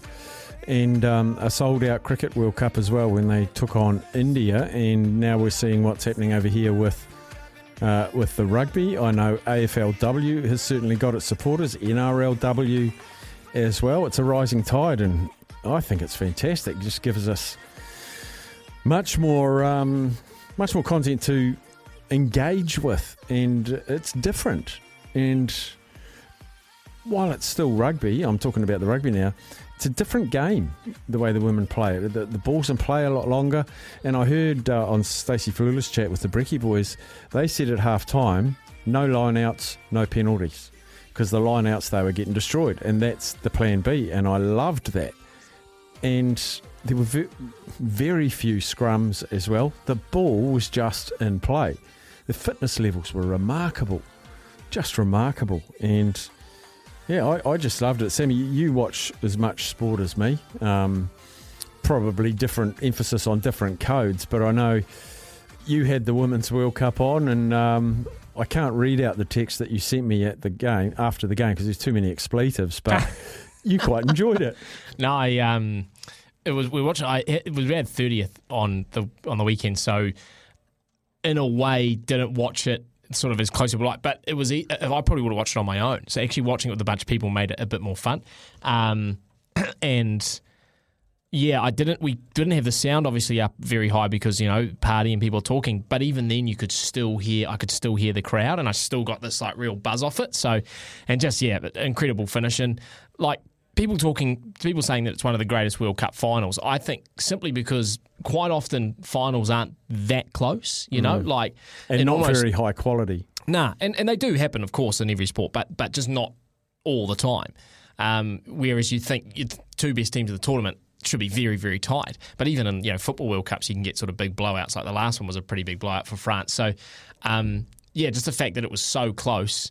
And one thing that I will just pick up on a little bit, Steph, like people saying, I saw some people saying, well, if England had 15 players, they would have completely played us off the park. They would have completely dominated us. Well, first and foremost, that is a hypothetical. There's literally, other than you thinking they're a better team, there's nothing you can categorically say for a fact that is going to happen. But secondly, it didn't happen. So what was this what if, scenario? And like someone said, we were one kick away from losing the semi-final to France. Let's not overinflate it. It's like, but we didn't. Yeah. We didn't lose. Like that's sport. People get so caught up in these what ifs, and at the end of the day, it happened. It's history now, and probably history making. I had a real sense on Saturday night that you were watching a very historic moment that you'll look back on in a number of years' time as being a real turning point for probably women's sport in New Zealand. So because American, they call it soccer. They had that moment, didn't they, with women's sport when they won the World Cup? Yeah. Maya Harm. The US. Shirt off. Yeah. That was their moment. And that's still the iconic moment of women's football in America. Well, and I think Jon Norman's right. Like, everyone just loves winners. For the women's US team, they obviously won like back-to-back World Cups, or maybe they might have even won like 3 of the last 4 or something like that. And they just gravitate towards them because they win, Steph. Like, I don't think there's any secret here that if the Black Ferns weren't successful at this World Cup, it wouldn't have been a hit, right? Is that fair to say? If they hadn't, like if they say lost in the quarterfinals or smashed by France, I think they don't get me wrong, there was big change that's taking place, but people just do love winners. People gravitate to winners. I think making the final was 95%, and the final 5 was winning. I don't want it to happen, but I would have been interested to see what happened, our reaction if we hadn't have won. I still think it would have been quite just about as big. If we hadn't won in the context of that game, like say they had scored at the end, or do you mean if we just say we got beaten by 40 or 50 points? What are you saying there? If we get beaten by 40 or 50 in the final? No, like you said, if we had won, do you mean if we had lost? Do you mean if we had lost, in the final moments like we could have, or do you mean if we had just lost, like if we had lost 40 points to 0? Oh, either loss. I truly think that rugby and women's sport had won at kickoff, and the fact that the Black Ferns won the whole thing was the candles in a delicious cake. Well, I mean, I wouldn't say a lot of people gave us a chance to win that, right? I mean, yeah, I didn't all week because of the rain that was forecast, the thunderstorms that were forecast, all of the stuff that was I just think that plays into their hands. The red card. If England could pick if they went to the coaches and the players and said, you're going to get a person sent off, what position would you like to be sent off? Wing. Yeah. Because their strength's in the middle of the park. And credit to them, they didn't even look like they were down a player. They covered so well. But wing's probably the least influential position in their type of gameplay in my head. But, they hung in. And do remember, we lost Portia Woodman as well. I was just going to say, was carving them up. Really, she had that one bust up through the middle. She was beating her player out wide. Like, she was dangerous. So, but people can't underestimate that. So, and the people that were injected, I'm a huge fan of Aisha Leta-Inga. Favourite player. Just a menace. I love Nehe Milner-Skudder when he first came on the scene. I just love agile rugby players, just that can step in and out, and just the pace and the acceleration. It's so fun to watch. Whereas, I do enjoy the big, the Julian Savias, the Portia Woodmans that just sort of run at people and bowl them out. But just the ability to weave, it's so nice to watch. Yeah, and she's got the low centre of gravity, very powerful runner, and a very gritty runner. And she's known for just get out of my way or I'll run over you. And she lined up that girl for her try and then just went a little in and away, left her almost untouched. Stacey Flula was remarkable.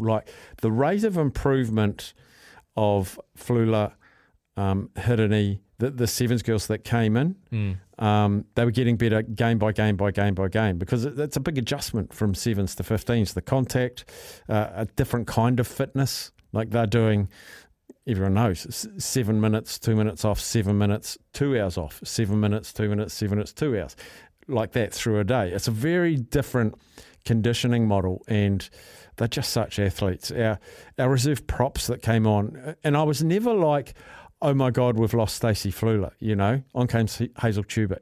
We just got, good depth, really, really good depth. And I can't wait for Super Rugby Aupiki. I want New Zealand Rugby to say, we're doing home and away Super Rugby Aupiki now. They will get fans. Yeah, it's definitely got to be bigger. And can we also just address the iconic photo that also came out of this whole World Cup final, which is Wayne Smith with the shades on, holding the cup up on his shoulder, just giving a flip. It's just iconic. That is iconic. And the other iconic one of him and Ruahei Demant in the back of a golf buggy with the World Cup trophy just cruising out the back of the stand going, that was all right. Captured by the paparazzi, Captain K. Captain K. Who was following them around. Yes. There'll be a court order in place very soon. But that to me, there was just so many wonderful examples of that just make you. I saw that photo that Captain K posted on our Instagram, and I said, that's so cool. And then you see the photos of Kendra with the babies, as Captain K also said, it's so cool. I saw photos of Sarah Hirini had gone up into the stands, a big family representation there as well. It was such a feel. I just didn't want to turn the TV off, just kept going and going and going and watching and taking it all in. And well done to all of you that went along. And to a person, I would suggest that it's going to be a sporting moment that even if you wanted to, you couldn't erase it from your memory. It's a lifetime memory. It really is. I heard they celebrated out at Ted's house as well. Yeah, they went got on the ferry with oysters and stuff like that. I was going to ask what... I don't know, you've not been to Ted's, have you, out on Waiheke? No, I haven't. No, I just wonder what sort of pad he's running out there, whether it's sort of party conducive, like good views out over the city. It's probably got an infinity pool. There was that was utilised. I saw a video, it must have been in the build-up to the final, when they sat down with him, and it was at his house, and they were out on the deck with the bush and the ocean. And he's going, it's been fun, One thing I'll guarantee is that Ted, we know he's a big red wine drinker, and he enjoys little amounts of red wine. Well, correct, but he's a connoisseur of sorts. There we go. Where I'm going with this is, you have no doubt that the cellar door was open. Yes. Okay, the 10-year vintage, whatever it is, those bottles came out. I think Ted would have gone all out with the girls celebrating, which is awesome. Steph, did you hear the girls named the World Cup trophy Nancy? I did. Nancy Wake, that'll be after. The Mouse, who is a bit of a hero of mine. Actually, Peter Fitzsimons, the former Wallaby Lock, wrote a book about her. I've got it at home. It's a great read. She infiltrated the French resistance in the war, and an unheralded Kiwi. Just have to double check that this is okay. Haven't got time to read it. It's a big text. Anyway, we're going to take a break. On the other side, we're going to catch up with Fonzie. He is the host of this Warriors Life podcast, obviously a big leaguey. We've had him on the show before. Let's get him on again because we've got the World Rugby League Cup final coming up this weekend. I think New Zealand will turn blue and red. I think we'll all be chanting 685, which is the international dialing code of Samoa. What a turnaround from them. What's Fonzie made of this Rugby League World Cup? He'll join us after the break. Welcome back in. We're going to talk some rugby league, and of course the Rugby League World Cup is on in the Northern Hemisphere. Pretty devastating result for Kiwis fans. Not getting the job done against Australia. Had chances. Felt like we outplayed them for big passages of the play, and the stars of the Kangaroos weren't really firing, but we just couldn't get the points. So I need an expert. So we got Fonzie. He is host of this Warriors Life podcast. He's parked the Warriors jersey for a couple more months. So we want to talk about this Rugby League World Cup. Fonzie, welcome. And first of all, your assessment of the Kiwis campaign. Yeah, g'day, Staffy. Great to be on, mate. Look, the Kiwis campaign, Started scratchy, didn't really get going, I don't think, until the game on the weekend. But it was, to me, a hell of a turnaround on the weekend. I was impressed with the way they played. I was impressed with the game plan they brought to the game and executed. And if I judge them off their last game, not their first, I think we can be pretty proud if you're a Kiwis fan. Yeah, I felt sorry for the players, and I've been accused of being a Michael Maguire sympathist. I really felt sorry for him, and straight away when you bow out of a semi-final in a major sport that you're pretty good at, people say the coach should go. Where are you at on Michael Maguire coaching the Kiwis? Look, I was a bit concerned about the way the Kiwis were playing throughout the tournament. I thought they hadn't quite worked out how best to use Joey Manu. They hadn't quite worked out how best to use that middle dominance that they were getting against everybody. And so I think there were legitimate questions about whether Michael Maguire had the game plan and was getting it into the side that was going to beat the big sides. But to me, the performance on the weekend, I think he got it right. He made the adjustments he needed to. And it just came down to moments on the weekend. I think the Kiwis team was every bit as good as Australia, and it was just down to the ball, individual moments. So, and if you look at it realistically, Staffy, I mean, I can't wait to watch Samoa play this weekend, and I hope Samoa wins. But realistically, that could have been the final on the weekend. If you won that game, you had one hand on the World Cup. So going down by 2 points in that game to Australia, I think I don't think you can judge him too harshly. Why did the Kangaroos struggle to combat us? Were there failings amongst that group? Look, I mean, the Kangaroos picked a team with 5 back rowers in it and a prop short, which as Warriors fans we got a bit used to this year. It's a play that that is going to put you on the back foot against a team with a pack like the Kiwis. All of the Kiwi middles are elite middles. And in this game, they got the balance right of driving through that middle, then a bit of second phase offloads off the back of the dominance they were getting. And so that really meant that the Kiwis were keeping the Kangaroos honest and asking some questions of them. The flip side of that, too, is the Kangaroos weren't making easy meters against the Kiwis, and all of that strike they've got out wide never quite got the time and space to be able to sort of take advantage of that strength that the Kangaroos have. So I think the answer is, if you've got better middles and you can get on top in that middle, the strike out wide gets sort of degraded quite a bit, and that's what we saw. The other semi-final was, I was watching it and I was thinking that this reminds me of the 2011 World Cup Rugby World Cup, when the All Blacks beat France 37-17 in the opening pool. France also lost to Tonga in pool play, found their way into the semi and then just about burgled the final. But this is an even more remarkable comeback by Samoa over England, who went down 66 in the opening game and then get a golden point victory. Massive comeback from them. Yeah, amazing, wasn't it? I mean, you've got to wonder how much preparation the Samoans did or were able to do in that first week, because it was a completely different side on the weekend. And on the other hand, I think England, having had basically all easy games on the way through, didn't know what to do when someone started hitting them back. And so that sort of threw off their rhythm. And so the game, to me, had no rhythm. It was just a collection of remarkable things that happened over 80 minutes and into golden point. And, it was one of the most exciting games I've seen in a long time. There were calls earlier in the tournament for Matt Parrish to be rolled mid-tournament. He's probably slept quite well after that semi-final, and probably rightly so. He did turn that team around. He sure did. And I think it's a really good lesson, Staffy, for those of us who follow the game closely but aren't in camp, that you just never know what's going on in camp, do you? So I think it's 6 members of the team that played on the weekend actually signed a petition last year asking that Matt Parrish be stood down as coach. I think that's right. And now they've gone and made the final, and Matt Parrish on paper is super coach, right? So we just don't understand internal dynamics, I don't think. And back to your question about Michael Maguire, it's really easy from the outside to put the blame on coaching and these sorts of things, but to a certain point, you've got to let results speak for themselves. And what Matt Parrish has done is unprecedented. And I like the way they're playing.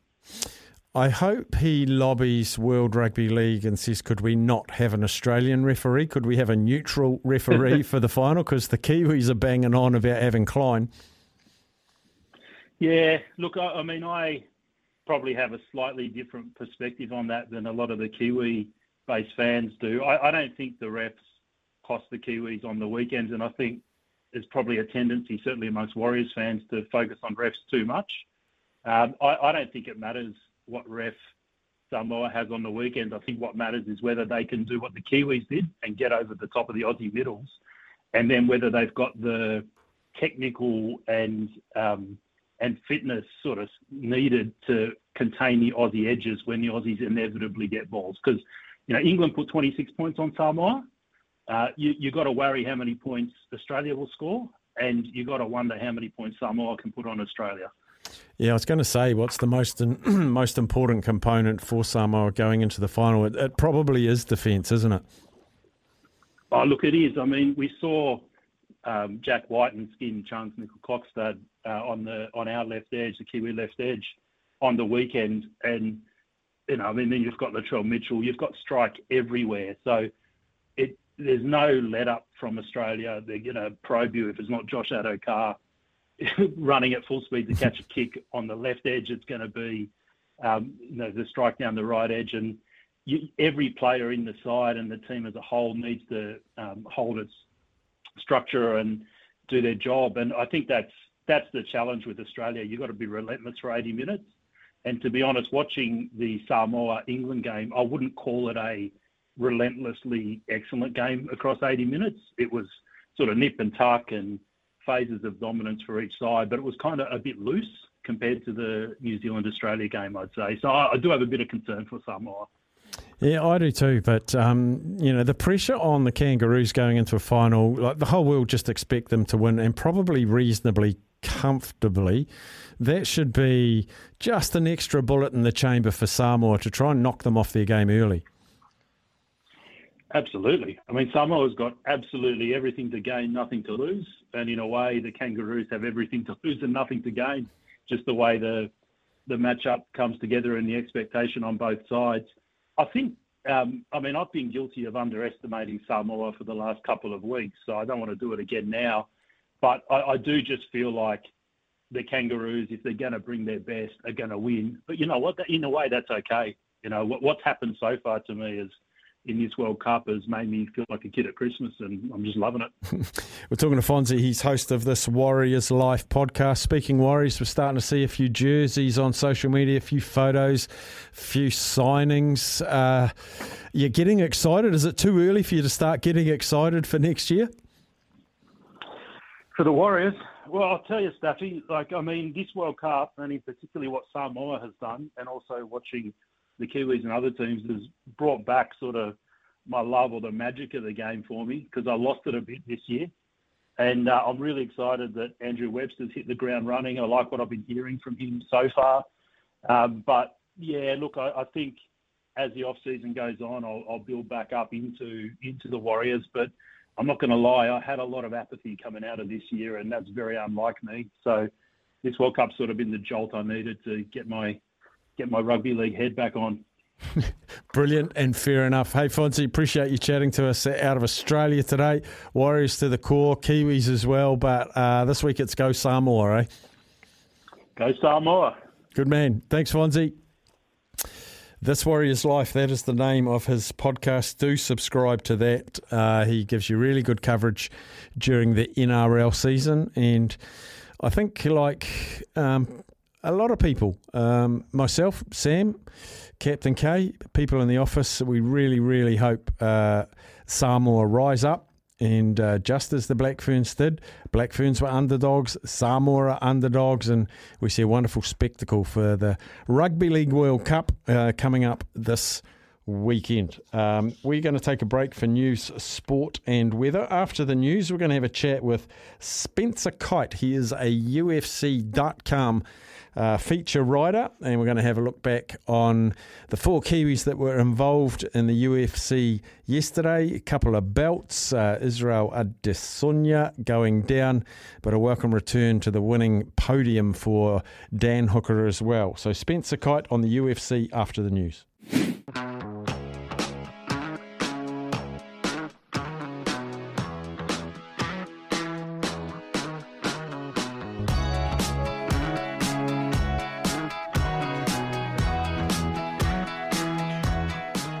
Well, UFC, a very much anticipated fight card for UFC fans and city kickboxing fans here in New Zealand, with 4 representatives there at the biggest fight arena in the world, the most storied one anyway, Madison Square Gardens. And joining us now is a writer for UFC.com. He's in and around UFC like you wouldn't believe it, Spencer Kyte, and he joins us now. G'day, Spencer. Hi, how are you doing? Good, mate. You're going to have to forgive us for being a little bit patriarchal and really quizzing you about the 4 Kiwis. But before I do that, Dustin Poirier, Michael Chandler, holy heck, that was a fight. Yeah, quite a battle. Exactly what everybody expected from those two going in. Somehow they managed to exceed expectations. Just a tremendous fight, and really good comeback for Dustin to get that victory. He's sort of been the nearly man, hasn't he? Like he's a tremendous fighter, but on the biggest stage, he just seems to find someone a bit better. Yeah, to run into a couple of guys in Khabib Nurmagomedov and Charles Oliveira that are just that slight level ahead of you, it's got to be such a difficult pill to swallow. But each time out, after each of those losses, out he comes to put on a performance like this and keep himself in that title conversation. Let's go through the 4 Kiwis then. Carlos Ulberg was the first man up. I was quite underwhelmed when he first started. I just thought he didn't have ring craft. And then over his more recent fights, I've started to see that start to happen. And I was really pleased to see yesterday, started using his range, started to use a little bit of a selection process. The coaching seems to be working for the big man. Yeah, I was in the exact same boat as you. The initial performance against Kennedy and Nzechukwu, you saw some stuff that you liked, but he punched himself out and took the loss. The next couple wins were great. You always want to get a victory, but there wasn't anything there that really stood out to me. But this performance on Saturday at UFC 281 was an excellent showing. Really, as you said, learning to use that range, learning to play to his strengths. And if he continues to do that and grow at this rate, he could be a factor in that division forward. Next one, Brad Riddell. Of the 4 fighters, I was the most disappointed in him, really. Like again, my impressions of him, he's like a bulldog. You can't get him out of there. He's relentless. And he just didn't have the answers, didn't look to, I don't know, not that he gave up, but I just expected a much more spirited effort from him. Yeah, as did I. And I'd be really interested to hear from Brad in the coming weeks and months once he, gets home and gets settled a little bit. This is now 3 straight losses. It's finishes in each of those defeats. And as you said, he's a guy that previous to that was 10-1 and was a tough dog it out in there. And so is there just something that's missing in preparation? Is there something that's not clicking on fight night? What is it that has changed? Because it can't just, maybe it's just that he's facing, really quality competition in these guys that he's faced, but I would think it's got to be something different than that, because Brad is top level and that wasn't, to me, a true representation of what he's capable of on Saturday. Talking to Spencer Kyte, feature writer for UFC.com. Now, Dan Hooker, one of my favourite athletes in New Zealand, and it's heartbreaking when I see him losing. And I think he'd lost 4 of his last fights, marquee opponents, though. And the thing that delighted me yesterday, I didn't know how good his opponent was going to be. I think we saw he probably wasn't up to scratch, but we did see the class of Dan Hooker. We did see the class of Dan Hooker, and it was good to see. I think there were a lot of people going into that fight that sort of forgot how good Dan Hooker was, because, as you said, those setbacks, and it was 4 of his last 5 where he caught defeats, but they're all to absolute world-class competitors. The lightweight champion, Michael Chandler, and Dustin Poirier, who had that great fight at 281 as well. And then Arnold Allen, who is right there at the featherweight division. And so we saw Dan go out and do what he is very much capable of. Good to see him get a victory, get back in the win column, and get moving forward again. Then to the main event, the four words I was not expecting to hear at the end of that fight was Alex Pereira and new. I just did not see that coming, Spencer. I know he'd beaten Israel Adesanya twice before in kickboxing, but that was so many years ago. And is he such a much more complete fighter? Gosh, Alex Pereira had time away from the ring and then just said, I'll come back and have a crack at this. I didn't see it coming at all. No, neither did I, and especially not after the way the third round went, where Israel was able to wrestle him and sort of he looked like he was able to tire him out, and Alex didn't have a lot to offer for much of the fourth round. It felt like Izzy was on his way to that unanimous decision win and getting that measure of revenge. But, you know, credit to Alex Pereira for just staying in there, staying game, and you know, finding a way to pin Izzy down against the fence and get him out of there when he needed that stoppage to get the victory. Yeah, I don't know where he got the second win from, Pereira, because as anyone that watched saw, maybe if the first round had another 10 or 15 seconds, it's a first round KO to Izzy Adesanya. He fought back, he found some reserves, and I thought Israel was probably up three rounds to one going into that final one, and I thought, does he run or does he stick and play? And I think the fact he wanted to write the ledger of those earlier two losses might have cost him his belt, because he could have stayed at range, stayed out of trouble, and even picked it up 3-2. Yeah, I mean, it seemed like he had everything sorted out, right? It seemed, as you said, he was officially up 3-1 on the judges' scorecards going in.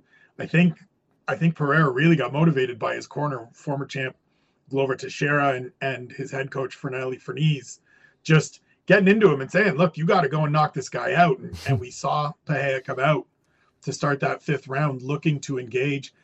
Even through up until that finishing sequence, I thought Izzy was doing the right things and moving well and taking those few shots that he had. I didn't think he needed to really go out there and make any kind of statement in the fifth round, but it shows you the difference maker that power and size is, especially in those larger weight classes, for Alex Pereira to just be able to walk him down and find those shots that just put Izzy away and change the course of that fight.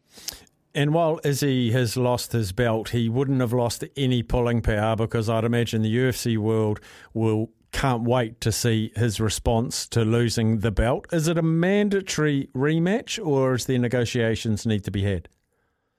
It's not a mandatory rematch. So unlike, you know, major boxing promotions, there's not clauses in the contract of an automatic rematch. But Dana White, the UFC president, said Saturday night after the event at a press conference at his media availability that you have to look at what Israel has done and the victories he's had.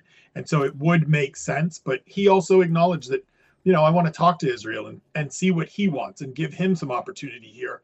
Because if he doesn't want to run back into this, or he wants to try something else, maybe a move up to light heavyweight, explore those options as well. But from the few conversations I've had with Israel and how much I know this one meant to him, I wouldn't be surprised if we see these two fight again in the first half of next year. Yeah, that'll be exciting. Hey, Spencer, really enjoyed talking to you for the first time, my friend.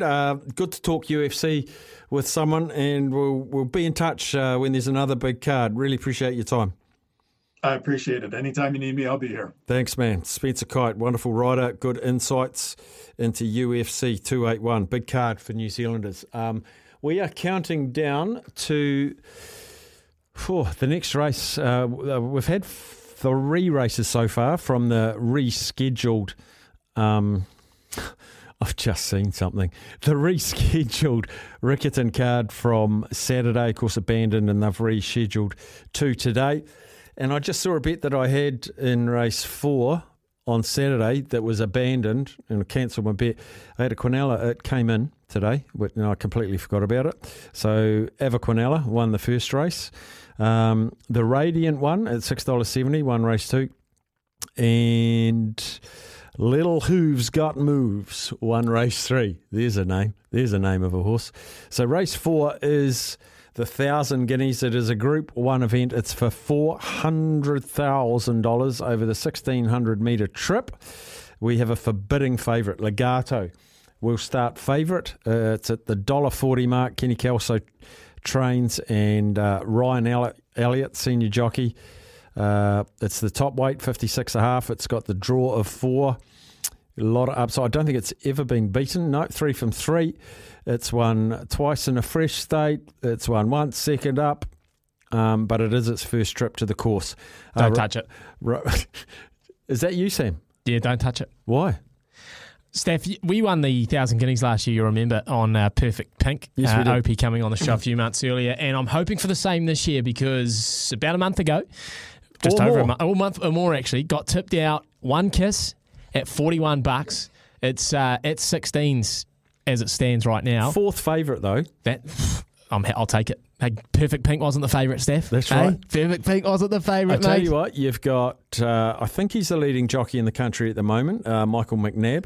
Go on, McNabby. You got a nice draw. In fact, they've all got good draws because there's only 9 in it. Yeah, I think there's 9 in it. Where's it gone? One Kiss, Michael McNabb, beautiful bright green silks with a black sash. My favourite. Your black sash. Opened at 18 this morning. It's drifted just a little bit out to 21, but pretty much everything's been on the drift as Legato goes into a $1.35 favourite. No, don't touch it. They're not listening to me. They're not listening to me, Steph. Yeah. Did you back One Kiss for a place? Because that's $3.30. I should have done each way. I didn't know, unfortunately. Oh, no, and it's Matty Johns would say better than crypto. $3.30. They are loading away. We've still got just under a minute to go before they're all in the barrel. Romancing the Moon is your second favourite, Craig Grills, and Mark Walker is the trainer there. That's drawn 1, the tangerine colours. I'm picking it'll lead. I'm picking it'll try and lead the whole way, Romancing the Stone. Keeping an eye on the stables. Matty Cross will have the call very shortly, just waiting for them to cross to the track. And Kiki Mora was a massive plunge horse today. Opened at 30, moved to 40, went to 20. It's now back at 40. So I'd say there is a massive, massive go for this red hot pot Legato. But for Sammy's sake, let's cheer on One Kiss. It's now dropped into 26, so it's had a little bit of late money, Sammy. The listeners are on with you. They're just still parading around behind the starting stalls. One's not really wanting to go in. Legato looking magnificent, just on a little bit of a light jig, kicking stones as they stay. How long's the race? Sam just asked me. It's 1,600 metres. How long will it take is what you meant, isn't it, Sam? How long will it take? About between a minute, 20 minutes, 30, 1,000 metres is a minute. So 60% of that is 36. So about 145. About 145. Now, the favourite's up in the air. Is not interested in going to the starting stalls. Kick him out. It's Kick him out. pinwheeling. It's about 50 metres behind. Get rid of him. 50 metres behind. Late scratching Sammy wants. Come on, late scratching. He doesn't want a bar of it. Just. He is so far away from the starting stalls, so Ryan Elliott's dismounted. Some concerned owners look on. This isn't good for our timing as well either, Steph. This isn't good for our timing. In fact, it's terrible for our timing. How long is it going to take for them to clear this up? Oh, a wee while. Not 5 minutes. Not 5 minutes. Let's take our break now because it looks like it's a wee while away from starting, and we'll come back with the 1,000 guineas. Gull, fueling your mission. Pop into your local for some good value fuel. Gull.nz. Mark Stafford, kicking back and talking sport all afternoon. It's Afternoons with Staffy on SENZ. I tell you what, there's drama at Riccarton. This red hot pot, $1.35. Legato refuses to go in, refuses even to go anywhere near the starting stalls. They're now running 6.5 minutes after start time. And I'd say it's going to have one more chance. And they can't get it even within 20 metres of the starting stalls. Can we go to the track and get this drama, Sammy? So she's now on the forward motion, up toward her stall. She goes straight in. So she's in. The Group 1 Barneswood Farm, 50th New Zealand 1,000 guineas. She has a little bit of a rear legato. Set now, racing in the guineas. She wasn't all that fast away, Legato, perfectly suited, got back, Romancing the Moon, bestseller, the first two to go. Kikimora moves through underneath of Blue Solitaire, then Kindred Spirit, who settles midfield on the outside of One Kiss. Legato next in a good rhythm, third from last. And next to the inside is perfectly suited and 2 lengths away to O'Royden, who is last of all. The leader is Romancing the Moon by 3/4 of a length on bestseller, Kikimora the inside. A neck away on the outside is Blue Solitaire, 3 lengths away to One Kiss underneath of Kindred Spirit. Legato 7 off them on the outside of perfectly suited, and O'Riordan is the last of them, and they cover 8 or 9 top to bottom. Down the side of the course at the 850, and the Barneswood Farm 50th New Zealand 1,000 guineas, the leader Romancing the Moon. Bestseller the outside, a length and a half away, Blue Solitaire around Kikimora. Legato now let improve, goes up into third or fourth on the outside of Kindred Spirit from One Kiss. O'Riordan and 2 lengths away, last is perfectly suited. Heads a turn now at the 500 metres. Romancing the Moon leads narrowly on the outside. Blue Solitaire back to the inside. Kikimora still there in the deepest. Bestseller and Legato spots them 3 well in the straight here. Bestseller moved up on the outside of Blue Solitaire. Legato now goes to full bore on the outside. She moved to Bestseller, then came Blue Solitaire, but wow, way off she goes, ladies and gentlemen. This nimble filly is a guinea star. Legato as easy as you like, won it by nearly 6. Second across Bestseller, third in Blue Solitaire. And then what a star horse. It's won by 7 lengths, ears pricked, jockey just sitting on its back. Should have been scratched. Thank goodness they took so long. Should have been scratched. I'll scratch myself. We'll come back. Yes, the guineas have been running. One Legato picking up the Group 1 New Zealand 1,000 guineas. Straight after the news, we're going to play the Vault. We had to put it back because of that delayed race. So if you want to play the Vault, we've got a brand new iconic sporting moment for you. You'll get 7 questions and you're in for a $50 TAB bonus bet if you can get it today. So call us 0800 150 811. We'll play the Vault right after the news.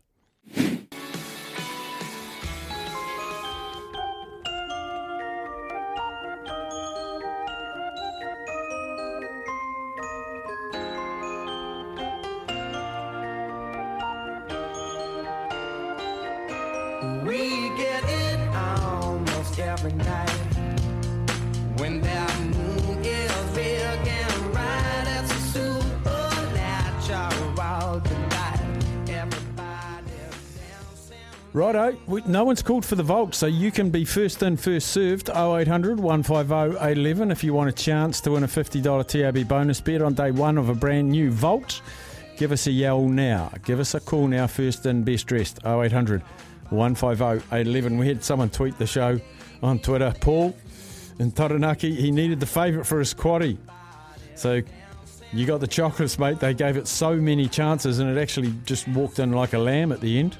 Did Legato. Just the official placings are Legato first across the line with Ryan Elliott aboard. Paid $1.30 a win and $1 a place. Best seller, Sam Spratt rode that, and that's owned by Syndicate, managed by Adrian Clark. So bestseller, and I think it was the second favourite as well, paid $2 a place. And Blue Solitaire, Daniel Stackhouse, wonderful jockey, is $4.20, and fourth was the early leader, Romancing the Stone, in the hands of Craig Grills. That has run fourth. The Quinella paid $4.80. The trifecta, $51, and the first 4 paid $117.60. Grant has texted in and he's asked, who picks the order the horses go into the gates and how long do they have to get them in?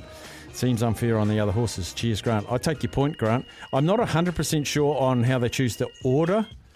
I think they try and stagger it, so one on the inside, one on the outside, then the next one in, and sort of staggered like that. I do know they leave some horses that can get a bit jumpy if it's left in the stalls for too long. They do get a special pass and they're allowed to load in last. There were 2 horses parading behind the stalls, waiting for this favourite to get stalled up. And then it took so long, didn't see all the pictures, but it looked like they had unloaded all the horses from the barrier, because they can stand there. They can stand there and just, 6 minutes. So some of them would have been in there about 8 minutes if they'd left them there. So they took them all out, let them wander around, tune out, put them back in the stalls, tune in. So it can be unfair on the other horses. I do take your point. Jimmy was on number 1. So you're happy, Jimmy. Sorry, Tony, not Jimmy. Tony was on number 1. No, I think he was on One Kiss. No, I'm on 1 question mark. Yeah. Maybe that must have been kisses kiss emojis. Lips. Yeah. Oh, sorry, Tony. And so was Phil. Phil was on 1 kiss as well. Sorry, lads. I'll just see if I can find out where that finished. 5th? They haven't got the order, but it wasn't in the first 4. It just was put off, Steph, by the delay. It was ready to run at 2:45. I'd spoken to a few people around the tracks, and it was ready to go at 2:45. It's an on-time horse. It was actually ready to go on Saturday. It actually was, yeah. The extra was trained to the minute. They say every day you age closer to your death. And I think One Kiss has, just lost a bit of performance there. But look, I'm not going to crucify anyone for it. Apart from that. Staffy speaking of commentary, Nigel Yeldon did the radio commentary on the women's final. Not sure people are aware of it, but he really got into it. He's a good commentator, Nigel Yeldon. He really is. Mark has said, are you guys going to put the races on today? Please, from Mark, or even the results? Yes, I will. We will. The group races are going to be on the run home. We're going to bring you the race at, I think it's 2 minutes past 4 is the next one we're going to take.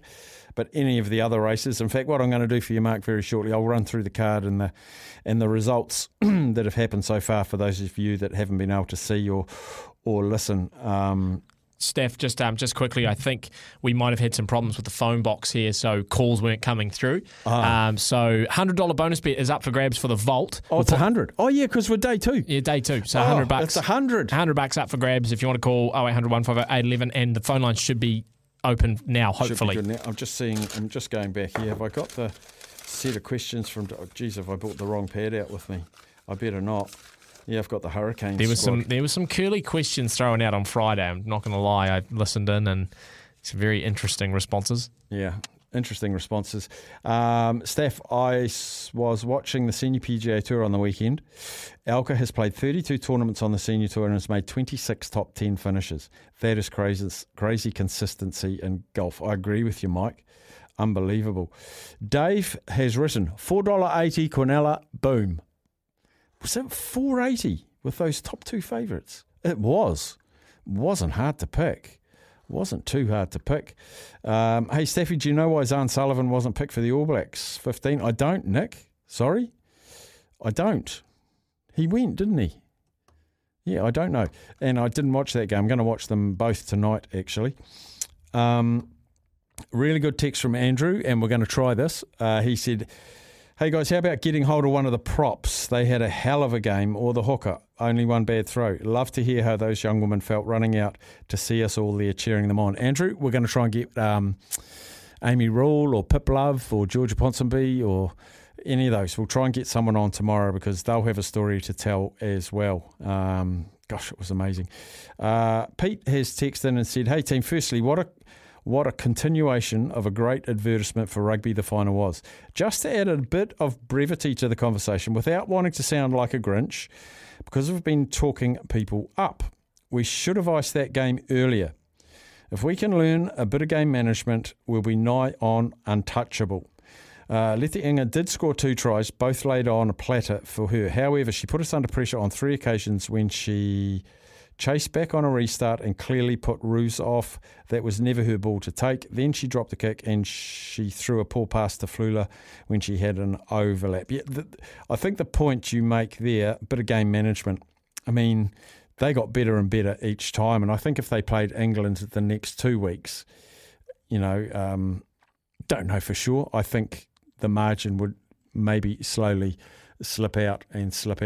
So we will think we're still having issues with the phone box, are we? We've got, actually, the life members got through. The champion has got through. Must have a magic phone. He's run hot. We're on Redolk. Zaid. Yeah? You're going to get a go at the vault. Okay, sounds good. Now, did you listen to last week's one? I don't think I did, because I think that's when I was coming in studio, so I don't think I did. Ooh, well, so we're fresh, aren't we? This will be fresh. Shall I run out and get the questions? I'll run a pad. You run out and get the questions. Play the intro here for Zay, just to make it all official. 5 questions, 1 answer. Can you crack the vault? Steph's not going to make it back in time. He is running. I can promise you that, Zaid. So, you know how it works, mate. 5 questions today, yes or no questions.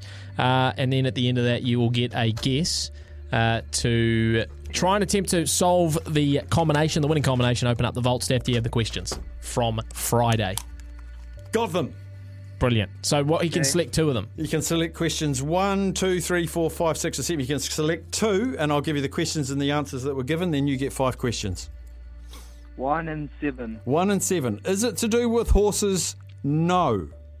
Is it women's rugby league? No. Gee, that's not a massive help. And his guess was the Black Caps winning the World Test Championship, and his guess was wrong. So now you get 5 goes. Okay. Is it men's rugby league? Men's rugby league. Is it men's rugby league? Zaid, it is not men's rugby league. Okay. Is it a team sport? Is it a team sport? Always a good question. Yes, it is. Yes, it is. Okay, it's a team sport. 3 more. Is it a round ball sport, like soccer? Is it soccer? Wow, what's the question? Does it involve a round ball or soccer? I'd go with the former. Is it a round ball? Is it a round ball sport? Yes, it is. Oh. Yes. Okay, it's soccer. Well, it could be tennis, it could be cricket, it could be volleyball, it could be basketball. They're all round balls. Okay, is it cricket? Is it cricket? Question 4 for Zaid today. No, it is not. Oh. Okay. We'll give this a go. Is it soccer? Is it soccer? Is it football? Is it soccer football?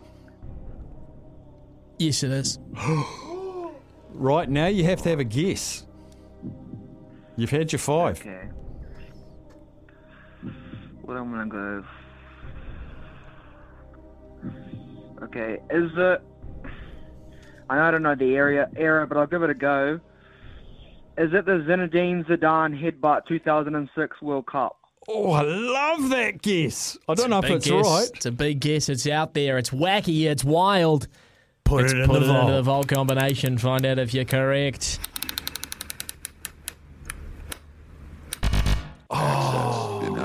Oh, access denied, Zaid. I tell you what, you made some ground though, Zaid. That's good effort, buddy. Yeah, I didn't ask the era though. That was because by the time I asked soccer, it was a bit too late. So no, good effort, bud. Yeah. Thanks for having a crack. All good then. Cheers, buddy. Thank you. So 150 tomorrow. 150 tomorrow. Tomorrow on the vault. And then if it's not, then you got to wait till Thursday. You got to stew on the information. Do you think you got an idea? I had one. Okay. Wasn't that one, but I loved that guess. Good guess. I loved that guess. All right, should we find out what's making news, Sam? Oh, why not? Ladies and gentlemen, I've just been handed an urgent and horrifying news story. And I need all of you to stop what you're doing and listen. What's making news around the world? I have got an idea in my head. Oh. Yeah, but I just had a peruse of the 7 questions from the other day, so I have got one in my head. All right. Interested to hear what it is. Okay. I'm not saying. Now, Mark Stafford, I know you're big into celebrity marriages. What's your favourite celebrity marriage? Oh, Been some good ones. My favourite celebrity marriage that didn't happen was Jennifer Aniston and David Schwimmer. No, and who was she with for ages and never got married? Brad Pitt. She was with Brad Pitt, and then he dumped her for Angelina Jolie. Yeah, that didn't work out for him. Controversial. Yeah, that like ruined her basically. She's not really. Because a lot of celebrities get married and their husband or wife become celebrities because they got married to that person. Yeah. But, okay, who are you going to give me? Tom Brady and Giselle? Who are you giving me? No, I'm going to give you, and we've actually talked about the story of when they were at first engaged, but I'd let you know that they're now officially married, got married over the weekend. Oh. Taylor Lautner, who you won't know at all, star of the Twilight series. Right. He's married his longtime girlfriend, Taylor Dome.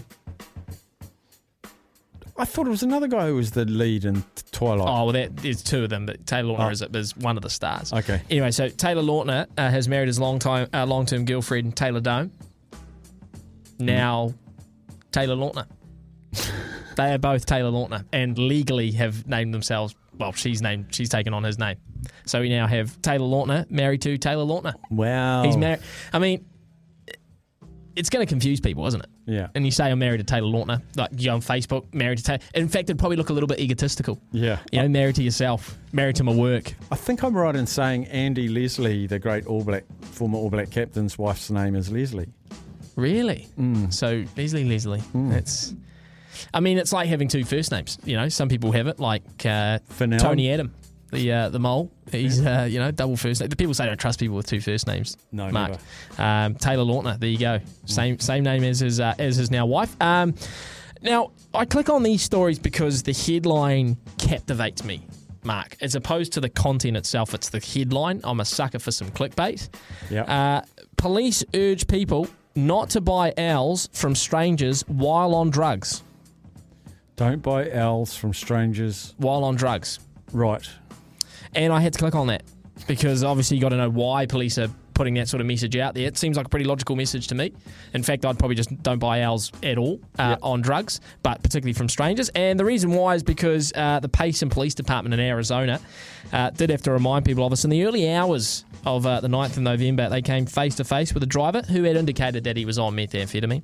He also had an owl just sitting in his passenger seat. Wow. I don't know if it was buckled in or not. And when they asked him about it, he said that he had bought it from a gas station from a man that he had just met. So some guy was selling owls at gas stations, and this man took the bait, as it were. And so now police are saying that's not the thing to do, people. You know, the other policeman says don't blow on the pie. This one says don't buy owls when you're high on drugs. This is a message for everyone that I wanted to put out there for a Monday. And good text in there from James. Drake, who loves to place a sports bet from time to time. I don't know if you saw this, but he lost $2 million on our good mate Israel Adesanya. Oh, $2 million. He was only going to win 2.9 mil. He was only going to win 900K. But he's now down 2 mil, which to Drake is probably about 10 cents of our money. Me. But he'd be gutted. He'd be gutted with it. You'd be gutted with it. And you want a fact to finish? I've fact. Sort of worked this fact out myself, actually. Done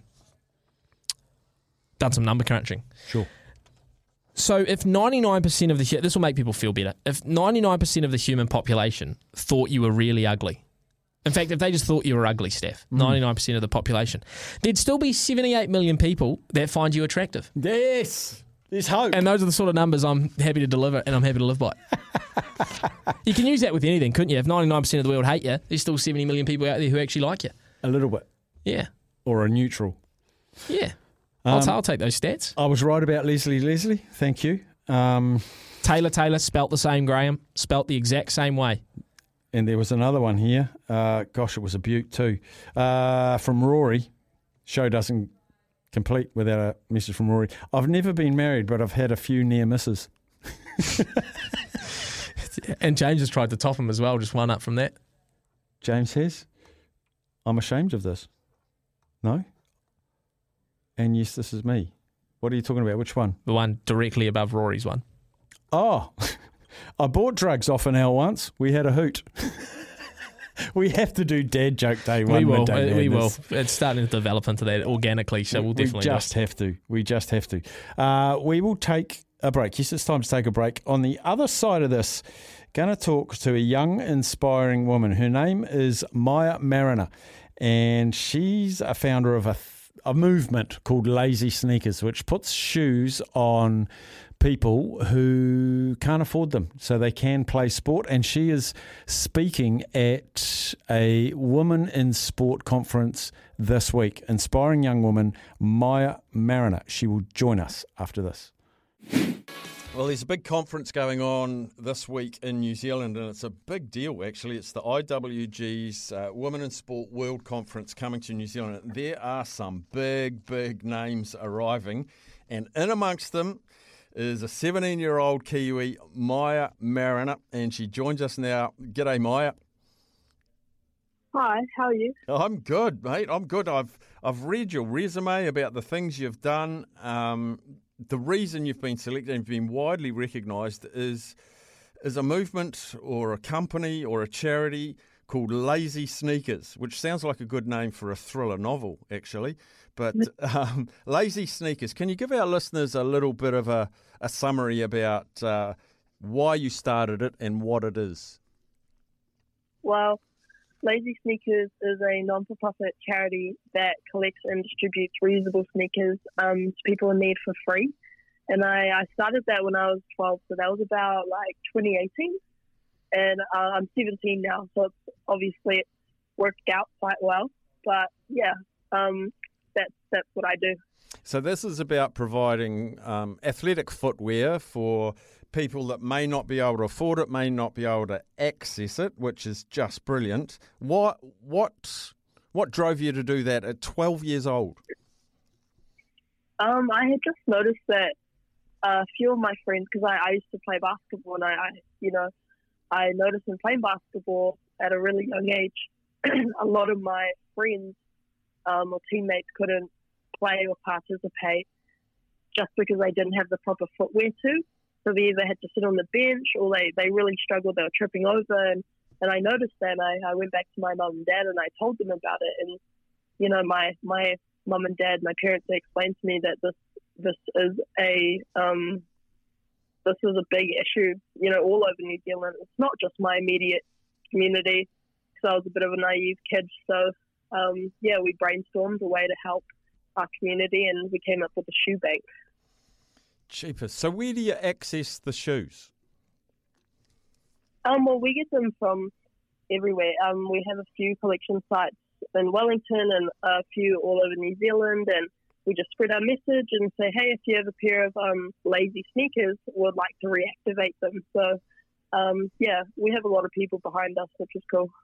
That's brilliant. So have you got a website? Because I'm imagining some listeners' ears would have pricked up and, even myself, I've got about 5 pairs of sneakers and I probably wear 2 of them. So I can drop off 3. So do we go to a website to find out drop-off points? Yeah, so we have a website, Instagram, Facebook, and LinkedIn. That's awesome. Now, you're part of... Get all the... Sorry. Get all the information there. So how many pairs of shoes have you distributed through New Zealand so far? Well, it's really exciting because in 2020 we made a goal to have distributed and collected over 10,000 sneakers by 2023, but we reached that goal, in October. So over 10,000 collected and distributed now. Gosh, that's amazing. That's so good. Now, this conference, you're going to be speaking at it. What have you sort of thought about the main key parts of your speech should be? Spoilers. I reckon I'm talking kind of about, how Indigenous women have influenced me to keep Lazy Sneakers going, and my nanas in particular are real driving forces. They inspire me to do everything I do. And I talk about how Indigenous women, it's important to have role models that look, sound, and act like yourself. So then you are able to see that when you see people like that gaining major success, on national, international scales, you know that it's possible. And in terms of, and I talked about how that inspires me to keep Lazy Sneakers going, to inspire more leaders and also, encourage young Māori in Pacifica to get into sport. I just talked about how I talked about a lot of stuff. I mean, TV would probably be about encouraging our Māori and Pacifica kids to, to just go for it. Yeah, and it's like encouraging them to play sport, and we don't want shoes. The simple thing, and it's simple for a lot of us, just shoes can prevent you from participating in sport. But the thing that you're doing as a 17-year-old, and you can tell the story that you were 12 to young Māori, Pacifica, Palangi, whatever, and there'll be some teenage kids out there and say, you know what, this issue has been bugging me. I'm going to get off my butt and see if I can do a Maia. I know that's not your intention, but that's one of the really good spin-offs about your success, your passion, your drive, is you will inspire some teenagers out there. That's got to feel pretty cool. Yeah, it feels pretty cool. We've actually had a few kids all over New Zealand, like you said. They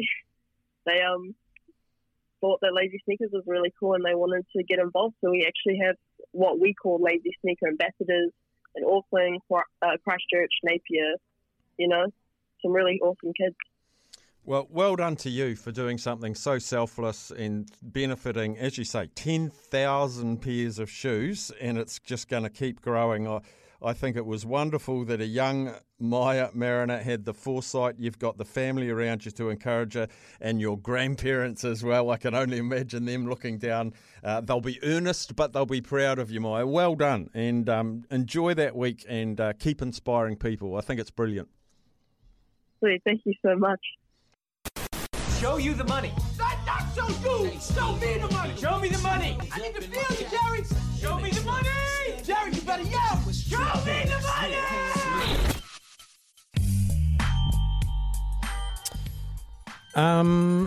Just before we do that, I've just had a squiz through lazysneakers.co.nz, and I'd encourage you to. There's actually a photo of her with Prince Harry, who said to her, "What a great idea, you need to expand this. It's projects like Lazy Sneakers we need to embrace and support." And she's won a fair few awards, and it's a great story.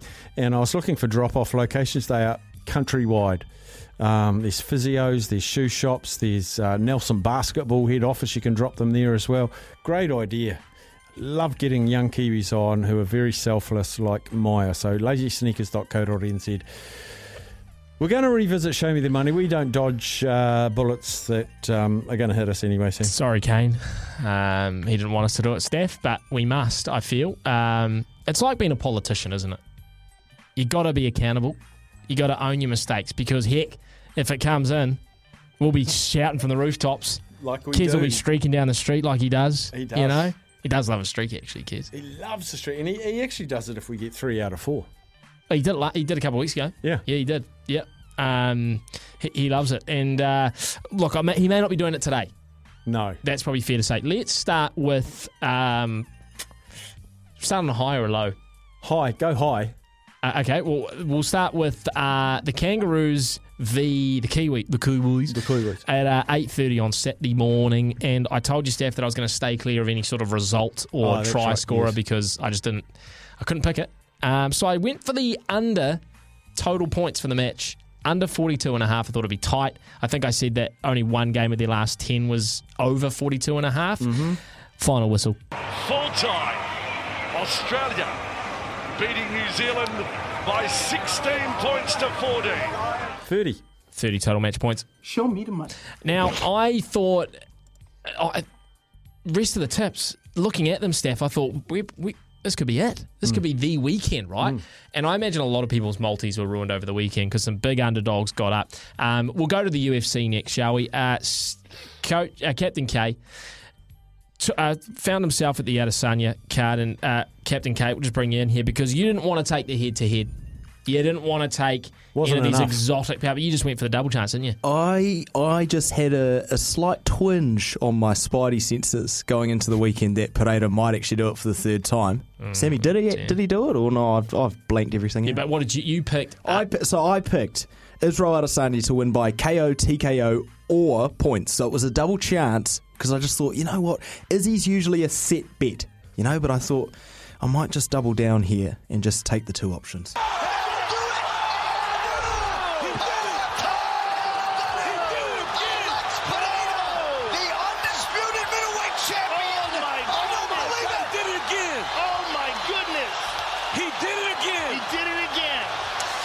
Look, I don't know if you gathered it from that, Steph, but Pereira did win.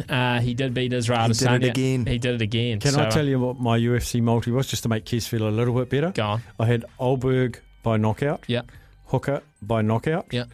Brad Riddell to lose. Ooh. And Israel Adesanya on points. Wow, you're very close.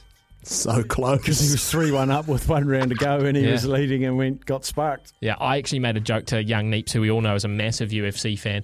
As he left the building on Friday, he just yelled out, Pereira by knockout. And he was like, oh, no, you can't say that yet.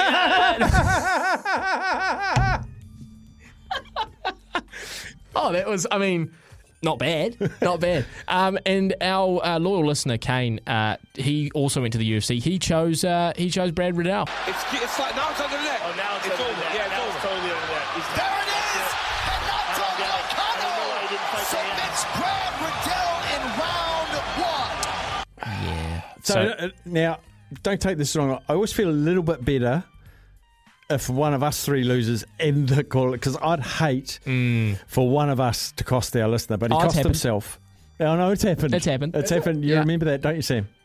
Was that my one? That was your one. Oh, okay. You were the only one. Yeah, that's right. I gave up. And you were the That's shortest price. I retired. And I had an $11 shot that came in. That's right. What did I take? What did I take that day? Oh, something. Oh, you had Nelson Asafa Solomon. Oh, that's right. Yeah, Naz, big Naz. And we don't have your one here, Steph. Audio-wise, what was your one? My one was Argentina to beat That's right. Wales. And I actually put that in a couple of multis too, because I thought good value. They were sort of even and relative close-ish. 2013 within a score, and I was watching it with not rose tinted. What colour are they? I don't know. I felt like they did enough to win that one. They did enough to win that one. Yeah, I was disappointed. Very hard weekend of sport to pick. Oh, so much going on and a lot of upsets, and just ruined a lot of multis for me, Steph. You okay now? I would have been better if one kiss had won. That would have been nice. And we haven't actually talked about this quick. Can we just have a little, very, very quick chat about the fact that I looked at international rugby over the weekend. Did you? This weekend and last weekend. And you know how much I love my union. And this will be a hot take. I get called out on Twitter all the time, Like you're union basher, and you just go stick to league. And I was like, gee, I have a lot more background in rugby than I do rugby league. I watched the internationals over the last 2 weeks, and the excuse that I hate people bandying about is the world's caught up. And I'm not going to go too hard on the All Blacks here, but that term that the world has caught up, when Australia is still as weak as they've ever been, Steph, lost to Italy, right? England have gone backwards severely since the 2019 World Cup, but especially in the last 18 months. South Africa are a shadow of themselves from 2019. I mean, someone tweeted out these stats that against, I think it was England, New Zealand, Ireland, Australia, South Africa's win percentage since 2019 is 22% or something against those nations. So they've gone backwards. The only 2 teams that you can legitimately say have gotten better since 2019 are France and Ireland. So where is this whole, the rest of the world's caught up idea come from? Like, the Argentina that beat us in Hamilton, and everyone was saying, they're a good side. Look, they're a good team. Are they? If they're losing to the team Wales that we just beat by 50 points or whatever? You know what I mean? Like, I just don't buy that excuse, really, that all the other teams have just lifted all these percentage points. Like, if Kazakhstan beat us, are we going to say, wow, the world's catching up? You know what I mean? Oh, look, we lost a few small moments, but, we've got things to work on. Oh, my gosh. Yeah, work-ons. Work-ons. And goings-ons. Goings-ons. Not sure where we take the breaks here. I'm a little bit confused because we've still got 2 to go, before the race, but we're going to take the 4:02 race. Yes, the 4:02 race, which remind me, Steph, is the race 6. Yes, race 6, the Lindau Stewart Stakes, a Group 3. We'll take that at 4:02. We'll take a break on the other side. I'll bring you up to date with what's happened. We've had quite a few texts saying, can you give us the results from Riccarton Park? We were there on Saturday and we'd like to know how we would have got on. Tell you what, I wish I'd put them all back on, the ones that I had on Saturday, because they've been coming in. So stick around. We'll come back in a moment. Just want to take a moment to acknowledge the passing of one of our listeners' fathers. Ken has texted in. Ken, it's with a heavy heart I read it, that your dad passed away yesterday, age 87. Sad day for your family. He was a great man and he was a policeman in the Springbok tour. Therefore, Ken didn't get to see much rugby. Ken, as you know, we're a tight-knit family here of listeners. You're a very valuable contributor to all shows across the station. I particularly like your insights into rugby, and it sounds like your father was a rugby man as well. So I'm sure on behalf of the listeners, I extend our sympathies to you, Ken. 87-year-old dad who has now passed. So our thoughts are definitely with you, good man. Some other ones that have come in. Oh, Phil's got a couple of sleepers in the New Zealand Cup for us to ponder on. Okay, In My Shadow and Quota, he's telling us, people. I'm going to share it with you. He didn't say not to.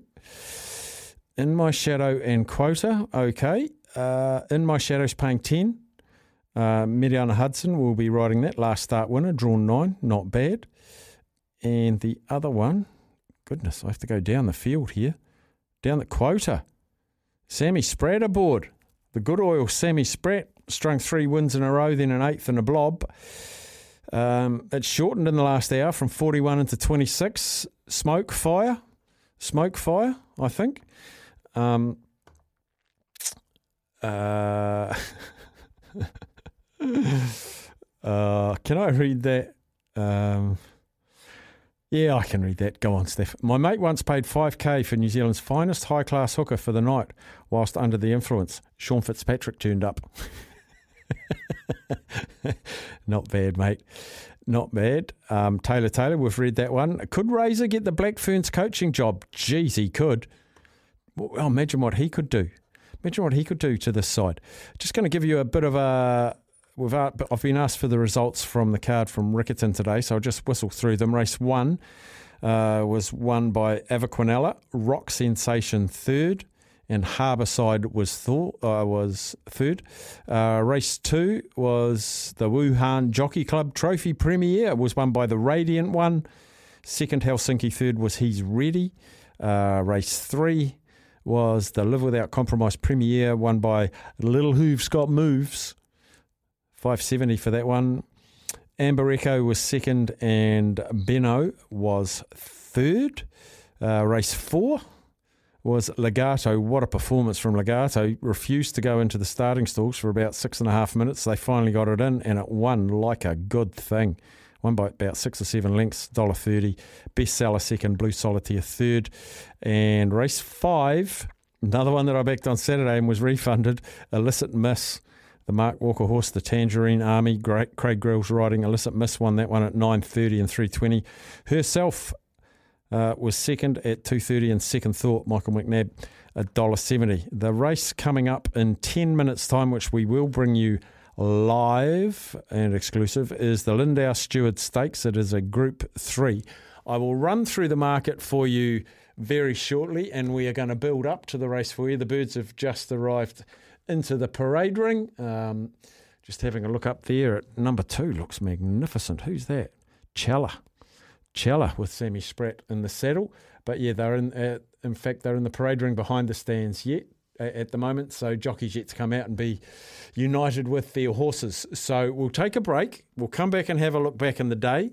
Then I'll go through the field with you and we will play out race 6, which is the Lindau Stewart Stakes. It's a Group 3 race. It's a biggie. It's an open handicap sprint over 1,200 metres down the chute at Riccarton. $120,000 up for grabs. The early favourite at the moment is Buoyant, another Michael McNabb jockey, and Tina Komanyahi. Oh, love the way this woman rides. She's on Korpua. That is the second favourite. But I'll go through the rest of the market. We'll have a look back in the day and then we'll bring you the race and then it'll be the run home. We'll take over after that race. Stick around and we'll come back. I'll bring you the market for the next race coming up from Riccarton. They're still milling around, still probably 5 minutes away, but we'll take this opportunity to have a look at what's happened back in the day. On November 14, in 1934, Arsenal supplied a record 7 players in the England starting lineup in a 3-2 win against Italy at Highbury. The 7 gunners, great names here: Cliff Baston, Ted Drake, Frank Moss, George Mayle, Eddie Hapgood, Wilf Copping. You wouldn't find that name in this day and age. And Ray Bowden. 1998, NBA rebound champion Dennis Rodman married Carmen Electra in Las Vegas. Pretty sure both of them wore wedding dresses. Rodman filed papers to annul the marriage 9 days later. In 2012, Zlatan Ibrahimovic scored 4 times against England in Stockholm, and the striker pulled out an outrageous long-range bicycle kick from 40 yards out. Birthdays today: Bart Cummings, the legendary horse trainer, born in 1927, sadly passed 2015. 51 years old today is the man that changed opening batting and keeping, Adam Gilchrist, and an SEN host and Australian brekkie as well. Carl Heyman, All Black prop, 43 today, and Jason Wynyard, legend, is 49 today. On this day in 2011, the number 1 movie was Twilight, and the number 1 song, I Don't Mind.